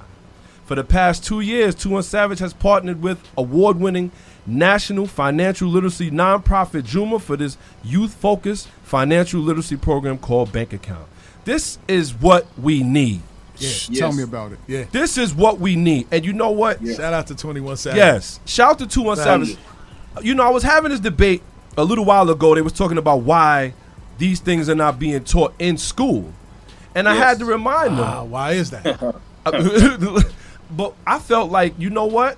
If they taught them this in school, what would they charge $100,000 for at some of these Ivy League schools? Because a lot of times, these are the information that they give them point blank. Yeah. And it's like, and not that that's a good thing. Yeah. Not that that's a good thing. I mean, ultimately, everybody should have this knowledge. Of course. And this is leading back to what you said earlier, Mr. Yard, about not being able to make it out. Yes. Because that knowledge is a factor. Definitely. That's insane. That knowledge is a fact. If you don't know what APR means on a credit score, if you on your credit card, if you don't know the interest rates on buying homes and your bank account, these are the things that keep us where we are. This is the kind of stuff that should be put out all the time. Shout to 21 Savage, man. Shout to him. His father is his parents is from Britain, I think. Yeah, British right, too. They are British and is a doctor. Yeah, his father's they are a doctor. doctors. Yeah, they're Smart. very smart. Yes. Yep. Smart. Now, Anthony, so I was going to say, with just hearing that about from 21 Savage, everything over there where you're at is hyperinflated. Now, we have some options here, and we have access to information. How possibly over there, with taxes being so high, can anyone in the ghetto really just make it out? Like it seems like when I was over there, I was like, my girl was an accountant, and I made more money than her. And I was like, how does that work? That's crazy. Do you know what it is? I feel like it's crazy because America, it's so much bigger than England. England is tiny compared to America. You know, I think a couple of your states is equivalent to the whole of England. Texas and California. So it's very small. So I don't know, man. It's like everyone talks about the solution. Everyone talks about the problems, but very few got the answer to the solutions. And for me, I feel like the solution starts within yourself. Once you educate yourself, once you put yourself in a position where you're out of it, then you can help others. So that's what someone like myself, that's what I do. I've made something of myself in boxing. I'm going to continue to do that. But as much as I can, I try to give back. I try to pass on my knowledge to children, you know, the younger generation, because the younger generation are going to be the ones that to make the change. Not when you talk to an adult, sometimes they're all stuck in their ways. They ain't trying to hear it. They're not trying to hear it. And they're only going to go by their experience. So their experience is going to be how they see life, you know. And then they're going to obviously, it's the children you need to get. Once you can talk to the children and make the children understand that, look, you need to be paying attention in school, and then from school you need to be trying to find yourself in a situation where you can access knowledge. There's so much knowledge out there nowadays, it's just about going to look for it. You can now get a degree on YouTube. Yes, that's a fact. I believe that. I learned a lot about boxing on YouTube. You know, when I first started, I was watching YouTube. I'm studying. So I say to the kids, anything you want to know about, if you want to know about houses, I'm getting into that sector now, learning about properties and investments and all them kind of things. I'm learning on YouTube. Yes. You get what I'm saying? Yes. And a lot of people don't. They're on YouTube listening to music, playing games. You know, my little brother. This Roblox nonsense. Oh, don't let my son hear you say that. It's out there. Do you get what I'm saying? All this sport and that stuff. They're putting their attention onto something when other information is out there. Do you get what I'm saying? So it just depends what you look for. That's a fact. You got to have a YouTube scholarship. I saw. But y'all heard Lava just tell y'all he was self-taught on Photoshop, and look, he made it to where Def Jam is knocking on his door. He worked with Kanye. Well, he worked with all of these people from being self-taught, learning on the internet. You know what I mean? That is the American dream, right? Thank you. Universal dream, man. Universal dream. All over, man. Shout out web to is worldwide. No American dream. Man. Look, we ain't on that type of time. It's so crazy though, like, and just seeing like us as black people around, like in different countries, around snitching and shit like that, yo. We have the same mentality sometime over the same, even to your country, and I'm like, man, they Jordan crazy over here, like sneaker crazy, like we all over here. Like our priorities is the same, no matter what country. Like. You know, like, I see mad BMWs, I see mad Benzes. I'm like, yo, have these people don't even... Benzes are cabs in London, by the way. But still, you know. There's a lot of money out there. You get a Benz, I mean, but still, Benz is a Benz at the end of the day, you know, like, so... No, do you know what it is? I'll tell you the difference. In America, the reason why a Benz is so much more expensive is because it's deported. Remember, where Benz come from Germany. Germany, that's right. Isn't too far from England, so more people over here will have a German car. So to get a German car in, like you guys, you got the Cadillacs and all them cars. We would love to have them cars over here. If someone's got them they do. Escalade, exactly. If everyone's got Escalade over here, we're like, raw, like that's a big boy. It's about that's what it's about. It's about it getting deported and how much that costs and all them kind of things. That's why someone having a Mercedes in America, you're like, he's the shit. I got a Mercedes, but it's cheaper for me to get a Mercedes than it would be for someone in America to get a Mercedes. You get it? Okay, but Anthony, we gotta say this though. A S class is an S class at the end of the day. Keep it real. Like, you ain't driving no C class. Like, how many people? Like, y'all have like, we have projects over here, right? And y'all have like lower income housing. Y'all have something similar to the projects, right? Yes, how many times have you seen even a Range Rover outside the projects? You know, our priorities seem like it's the same no matter where we go. Like, yes. It's so true, and it's like obviously I grew up in a certain area, so I've got a lot of friends. You know, I've got friends that grew up doing the wrong thing. They made a lot of money from doing the wrong thing, but they're still doing the wrong thing. And these are the kind of conversations I have with some of my friends. I'm like, why don't you educate yourself and try and put your money into something else? Again, I'm not condoning anything illegal, but I'm saying, why are you going to continue to do the same thing? Wait until you get shot, or wait until you end up in prison to change your life around. Do you get what I'm saying? Why not make a positive change? And it's like me. I've made something of my life through boxing. Yeah. If I still had that mentality, I'll be doing nonsense. I'll be doing bad things, or I'll be still involving myself with the wrong kind of people who are going to influence me to do wrong things. I feel like it's about your mentality. That's why I scream so much about mentality and lines in the camp and all them kind of things. So mentality for me is everything. Mindset. Mm-hmm. If you can be broke, like once upon a time I was broke. When I say no money, I told you that I was bumping train or jumping over the train barrier. They don't play over there with the London Underground. I know. You get what I'm saying? Yeah, you got in prison over that kind of thing. So, wow. It's everything's mentality, and you can be broke from you adopt that mentality to what you're putting your time into, the kind of things you're researching. What are you watching every day? Mm-hmm. What are you spending your time doing? Slowly but gradually, you're gonna raise. So I always say to people, when you change your mentality, you change your life. That's it. That's a fact. I agree. I agree. Speaking of influence, man, what's your thoughts on Tekashi 6ix9ine? Because him and Nicki Minaj. We're going to get to my man Zah to talk about him and Nicki Minaj. Listen. Bro, you're not going to make me end up on something. Unbelievable. Last week, while celebrating his victory with Nicki Minaj, 6ix9ine went on a rant. Didn't I tell you? He starts screaming the N-word. Tekashi began celebrating on the clip on Instagram, talking about, I can't be blackballed. The N-word. I can't be blackballed. Y'all try to blackmail me. Look at me now. I'm number one. He then starts to go in on a few other rappers. And number one on the debut. He was the number one debut on the Billboard Top 100. Correct? Yeah. Yes. Okay. He then proceeds to go on a few rappers that he claims had his name in their mouth that never went number one. Okay. So he names Meek Mill for once. He says, Meek Mill, you've been in the game almost 10 years, never went number one. He says, Future, you got a lot of songs with Drake, my friend, never went number one. He went on Lil Durk, G Herbo, and what's this other guy's name? I can't even pronounce it right. He went in on those MCs, and he went bragging. Just bragging, going on, talking about he's going on a 7-day rant, and anybody who don't like it better unfollow him now. And he made history. Right. But he also made history falling from the number one in 2 weeks, down from one to number 34. And we haven't seen him on the internet since. What's going on, 6ix9ine?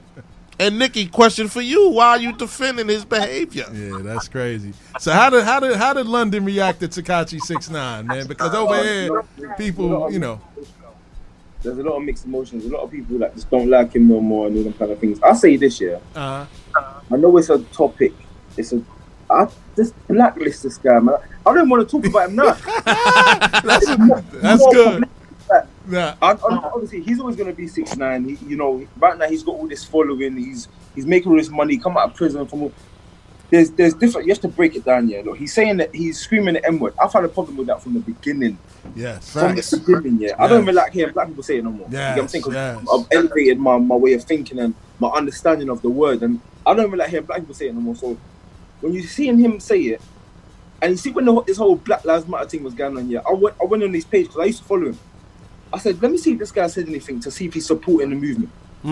Yeah. He ain't said nothing, but he's still there screaming, nigga this, nigga, or an N-word this, N-word that. Yeah. I just didn't like the way he was moving, so I unfollowed him. I don't want to support that kind of behavior. That's what's up. So after that, I'm seeing all these other things. Then I'm seeing Nicki Minaj. I unfollowed Nicki Minaj as well. Wow. Because I'm just like, it's because I follow people who I'm supporting. I think it's a support mechanism. Yeah. I rate people who have come up. I might not agree with everything they do. 6ix9ine in the beginning, I was following him. Yeah. He's entertaining. He's very entertaining. Yeah. Right. I didn't agree with him saying the N-word and things like that, but he was very entertaining. And again, when you go to certain parts in America, a lot of Puerto Ricans and a lot of, they say on the script niggas, not nobody I ran with.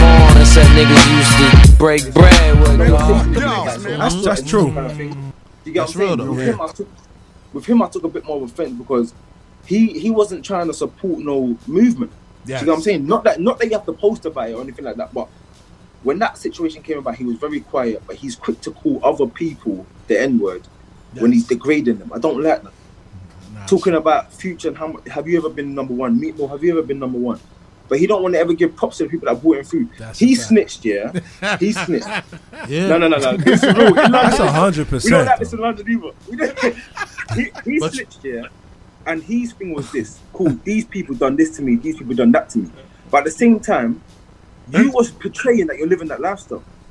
So if you're portraying that you're living that lifestyle, he said he's staying in the lifestyle. But Anthony, you gotta.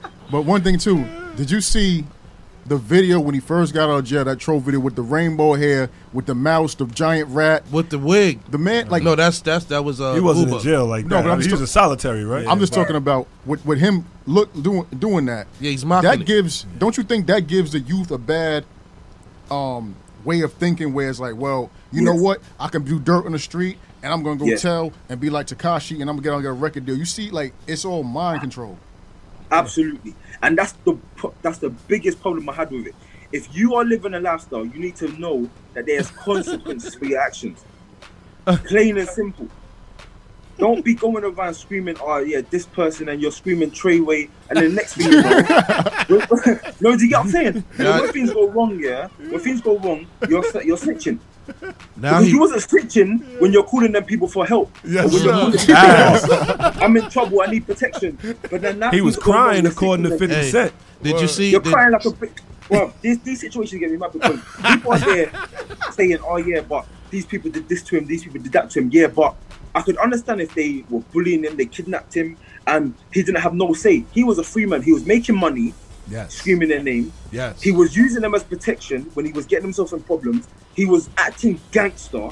Yes. He was doing all these things, yeah. So when things go wrong now, you want to start snitching. You're a pussy. So I don't want to talk like that. No, that's it. I don't want to lie. Yeah, that's it. Nah, we good. We ain't even got to talk about it no more. Yo, shout out to Anthony. I like Anthony. Lions in the camp. Lions in the camp. That's why I invited him on. Youth, yeah. When you start talking about the youth look up to anyone. They look up to me. They look up to anyone that's in the public eye. So when you get this idiot, this little child, he's a child. When you get a child, yeah, doing all these things and dyeing his hair and doing all these things, you get other little idiots looking up to him saying, "Yeah, we can do it too." That is a jewel. Yeah, that's why. You get what I'm saying? Did you see how? Could you see how fast he ran? Did you see that clip where the girl accidentally took a picture of him taking pictures on the balcony, and then when that went viral, all these people started showing up to the apartment complex, and they got his ass out of here. He had to go, man. But that's enough for him, man. You know what I'm saying? But go ahead, Des. And that's why I reached out to you and wanted you on here because I know shout out to Anthony, I follow you, and I said, and for a while I was like, and I talked to Danielle so forth. I was like, you don't tap dance, and that's the number one thing I respect about you as an athlete and just as a man. I was just like, that's what we don't. That's why I invite people up. You know, we don't invite everybody up. He ain't worried about Tekashi anyway. He ain't worried about Tekashi anyway. You seen that bag work he was doing on that bag? Yeah, word. Tekashi went none of that smoke. The one I saw with him, he went a minute straight. Yeah, a minute straight on that bag. Boom. You need to train all these guys. Watch your mouth. Oh boy. I'm about to go on a diet, man. But anyway, you know what I'm saying? So Anthony, man, we had a part of our show, man, that we call Swish It or Dish It, man. So we play some unheard of music, and we play some mainstream music, and we go around the table, and we basically say we gonna swish that or we gonna dish it. And I seen you switch that 3-point shot for some money the other day, so I know you got a little jump shot. You know what I mean? Got some pounds. Give me more money. Give me my money. So JOJ, what we got on the list? The opioid era. Opioid era? The opioid era, sorry. Pre-game freestyle. Let's go.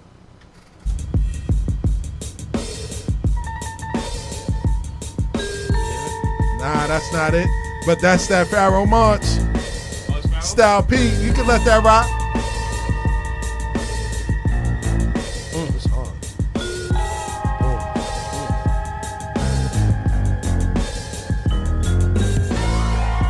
That beat is silly. Peace. Peace, God, I can't go. What's up the cash? 2s for my faculty, 3s for all the M3s racing across the Tapperty. With square one, we're back again. I'm about to lose control. What up? Please ease my soul, or I'm gonna get me a gun. They're burning crucifixes on my lawn again. They wanna hang a nigga like an ornament. It's tormenting. Morning over yesterday, still yawning inside of a tournament. I can't win. Good morning, shotgun blast passed by my head.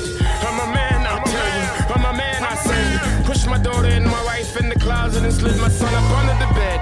Filled the Smith & Wesson with lead. Looked in the mirror, said, breathe. Now come on, breathe. I'm about to bring 6 Klansmen to their knees. A cold story that my old man told me. If you're wondering why I have so much pent up hostility inside of my soul and the memory still moves me, just take a glimpse into the mind of an OG. Underneath the oak tree in the shade where I hang at. That's the same spot my great grand used to hang at. Fire. Shout out to Pharoah Monch. That was Pharoah Monch and Styles P. It's called Same-ish, Different Toilet. And as you can tell, the topic was about slaves being hung and, you know what I'm saying, him fighting against Klansmen and stuff like that. So, Anthony, since you're the guest judge on the show, you swishing that or you dishing that? I'm switching that. Swishing that. That's what I'm talking about. That's what I'm talking about. Because that's the kind of tune. It wasn't commercial, but it had a good message, and the beat was cold. Yes. The beat was cold. That is a fact. I'm swishing that as well. Dez, what you doing with that? The nose hunter is going to switch that. Okay. Zah, what you doing with that? 3-pointer. Word up. The beard didn't want to switch it now. When the beat was fire. Yeah. J.O.J., what you doing with that? Yeah, I'm going to switch that. I'm going to switch that. All right, so you going to get to that opioid era now? Yeah, I got it now. All right, let's go, Jay. Spin that. Spin that.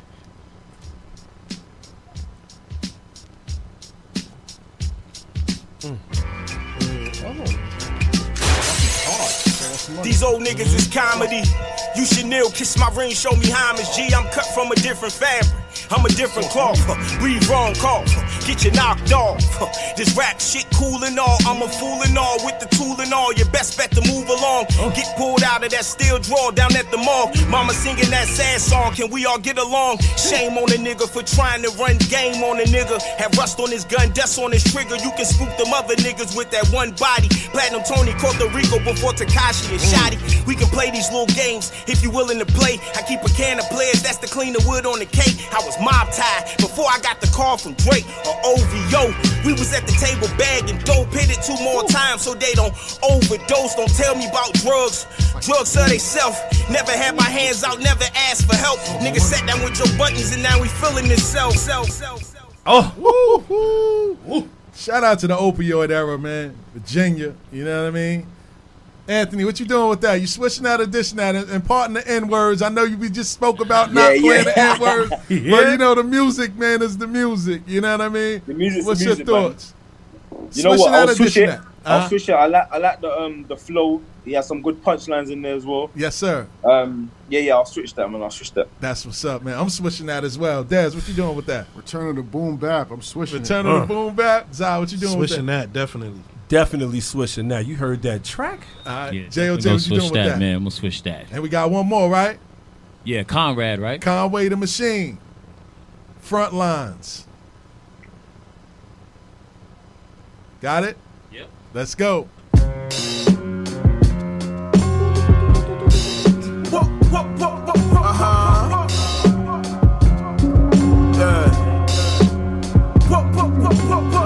Machine, bitch, your favorite rappers wanna be me. I do they streaming numbers with the vinyl and the CD.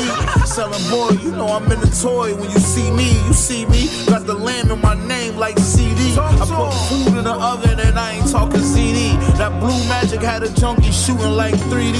My neck look 3D, cause S sitting next to the VV. My bitch the prettiest next to Riri.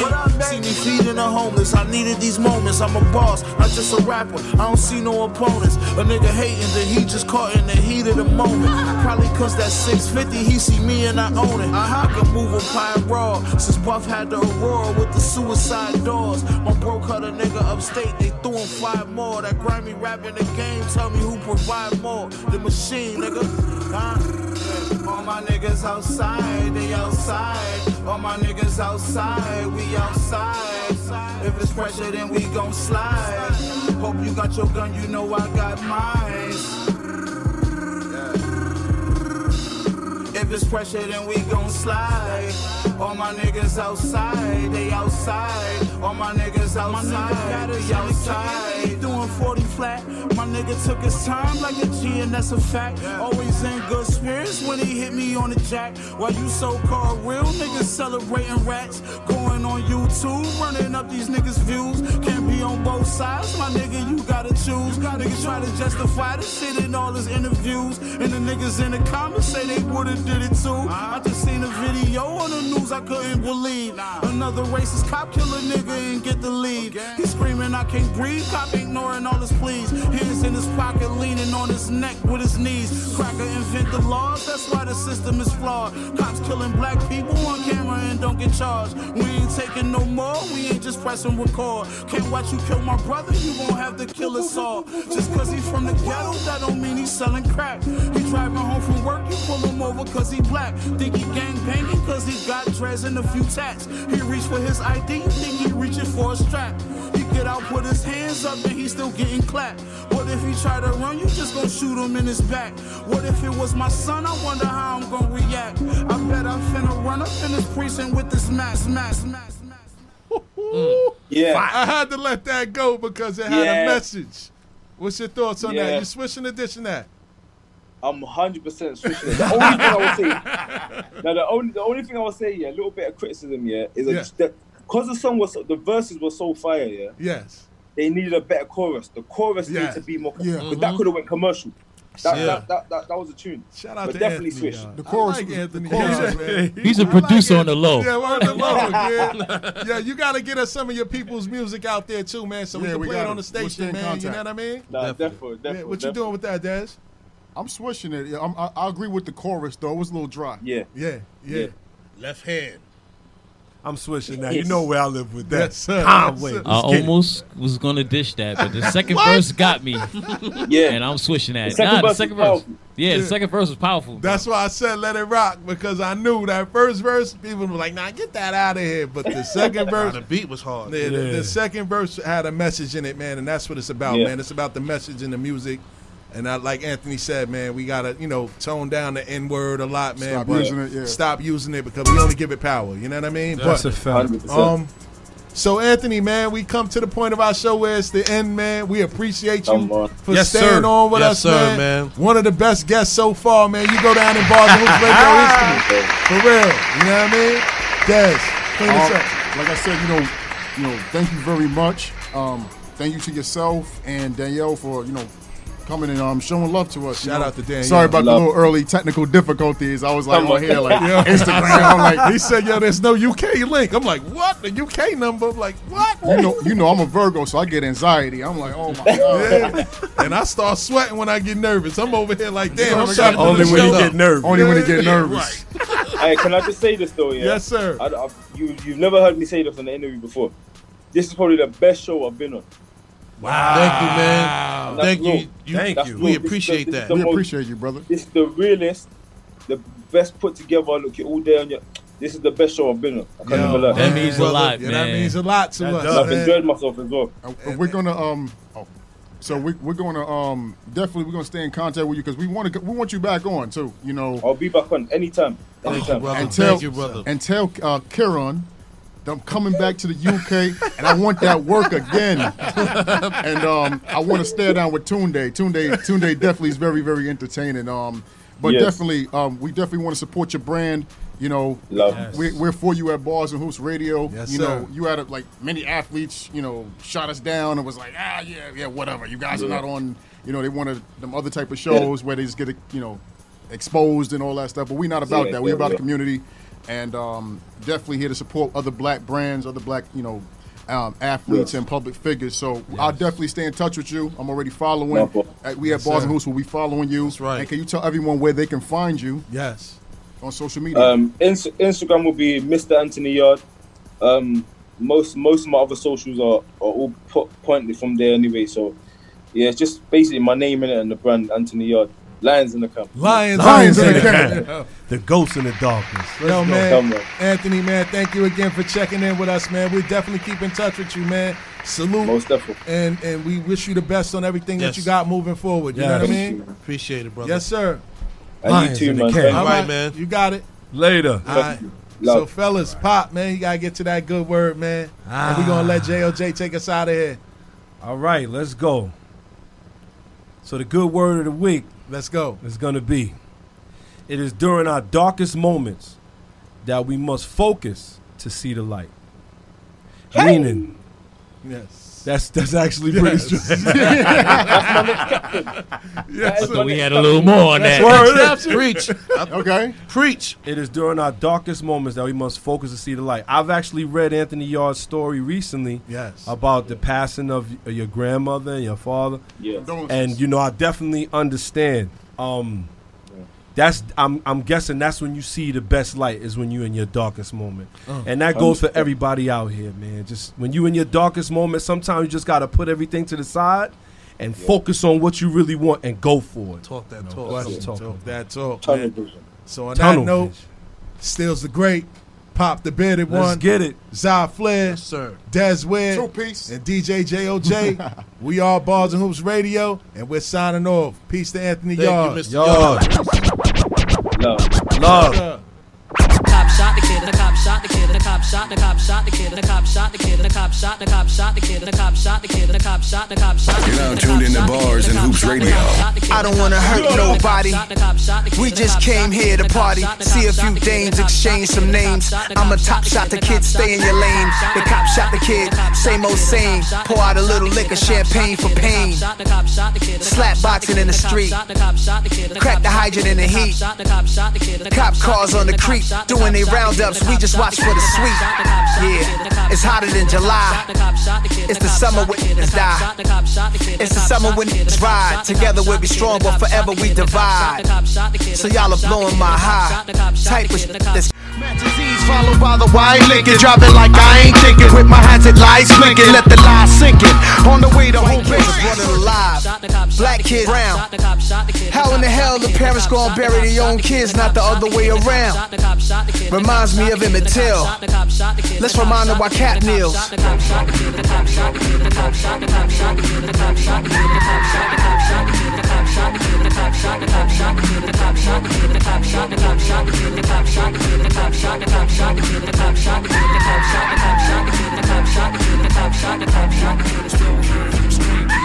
Stay tuned up and down your timeline. This fake news, people is all lying. Money is being made when a mom cries. Won't be satisfied till we all die. Tell me who do we call to report crime? If 911 doing a drive-by, it's certain things I can't abide by. I ain't being extreme, this is my side. The cop shot the kid, the cop shot the kid, the cop shot the cop shot the kid, the cop shot the kid, the cop shot the cop shot the cop shot the kid, the cop shot the cop shot the kid, cop shot the kid, the cop shot the cop shot the kid, the cop shot the kid, the cop shot the cop shot the kid, the cop shot the kid, the cop shot the cop shot the kid, the cop shot the kid, the cop shot the cop shot the kid, the cop shot the kid, the cop shot the cop shot the kid, the cop shot the kid, the cop shot the cop shot the kid, the cop shot the kid, the cop shot the cop shot the kid, the cop shot the kid, the cop shot the cop shot the kid, the cop shot the kid, the cop shot the cop shot the kid, the cop shot the kid, the cop shot the cop shot the kid, the cop shot the kid, the cop shot the cop shot the kid, the cop shot the kid, the cop shot the cop shot the kid, the cop shot the kid, the cop shot the kid, the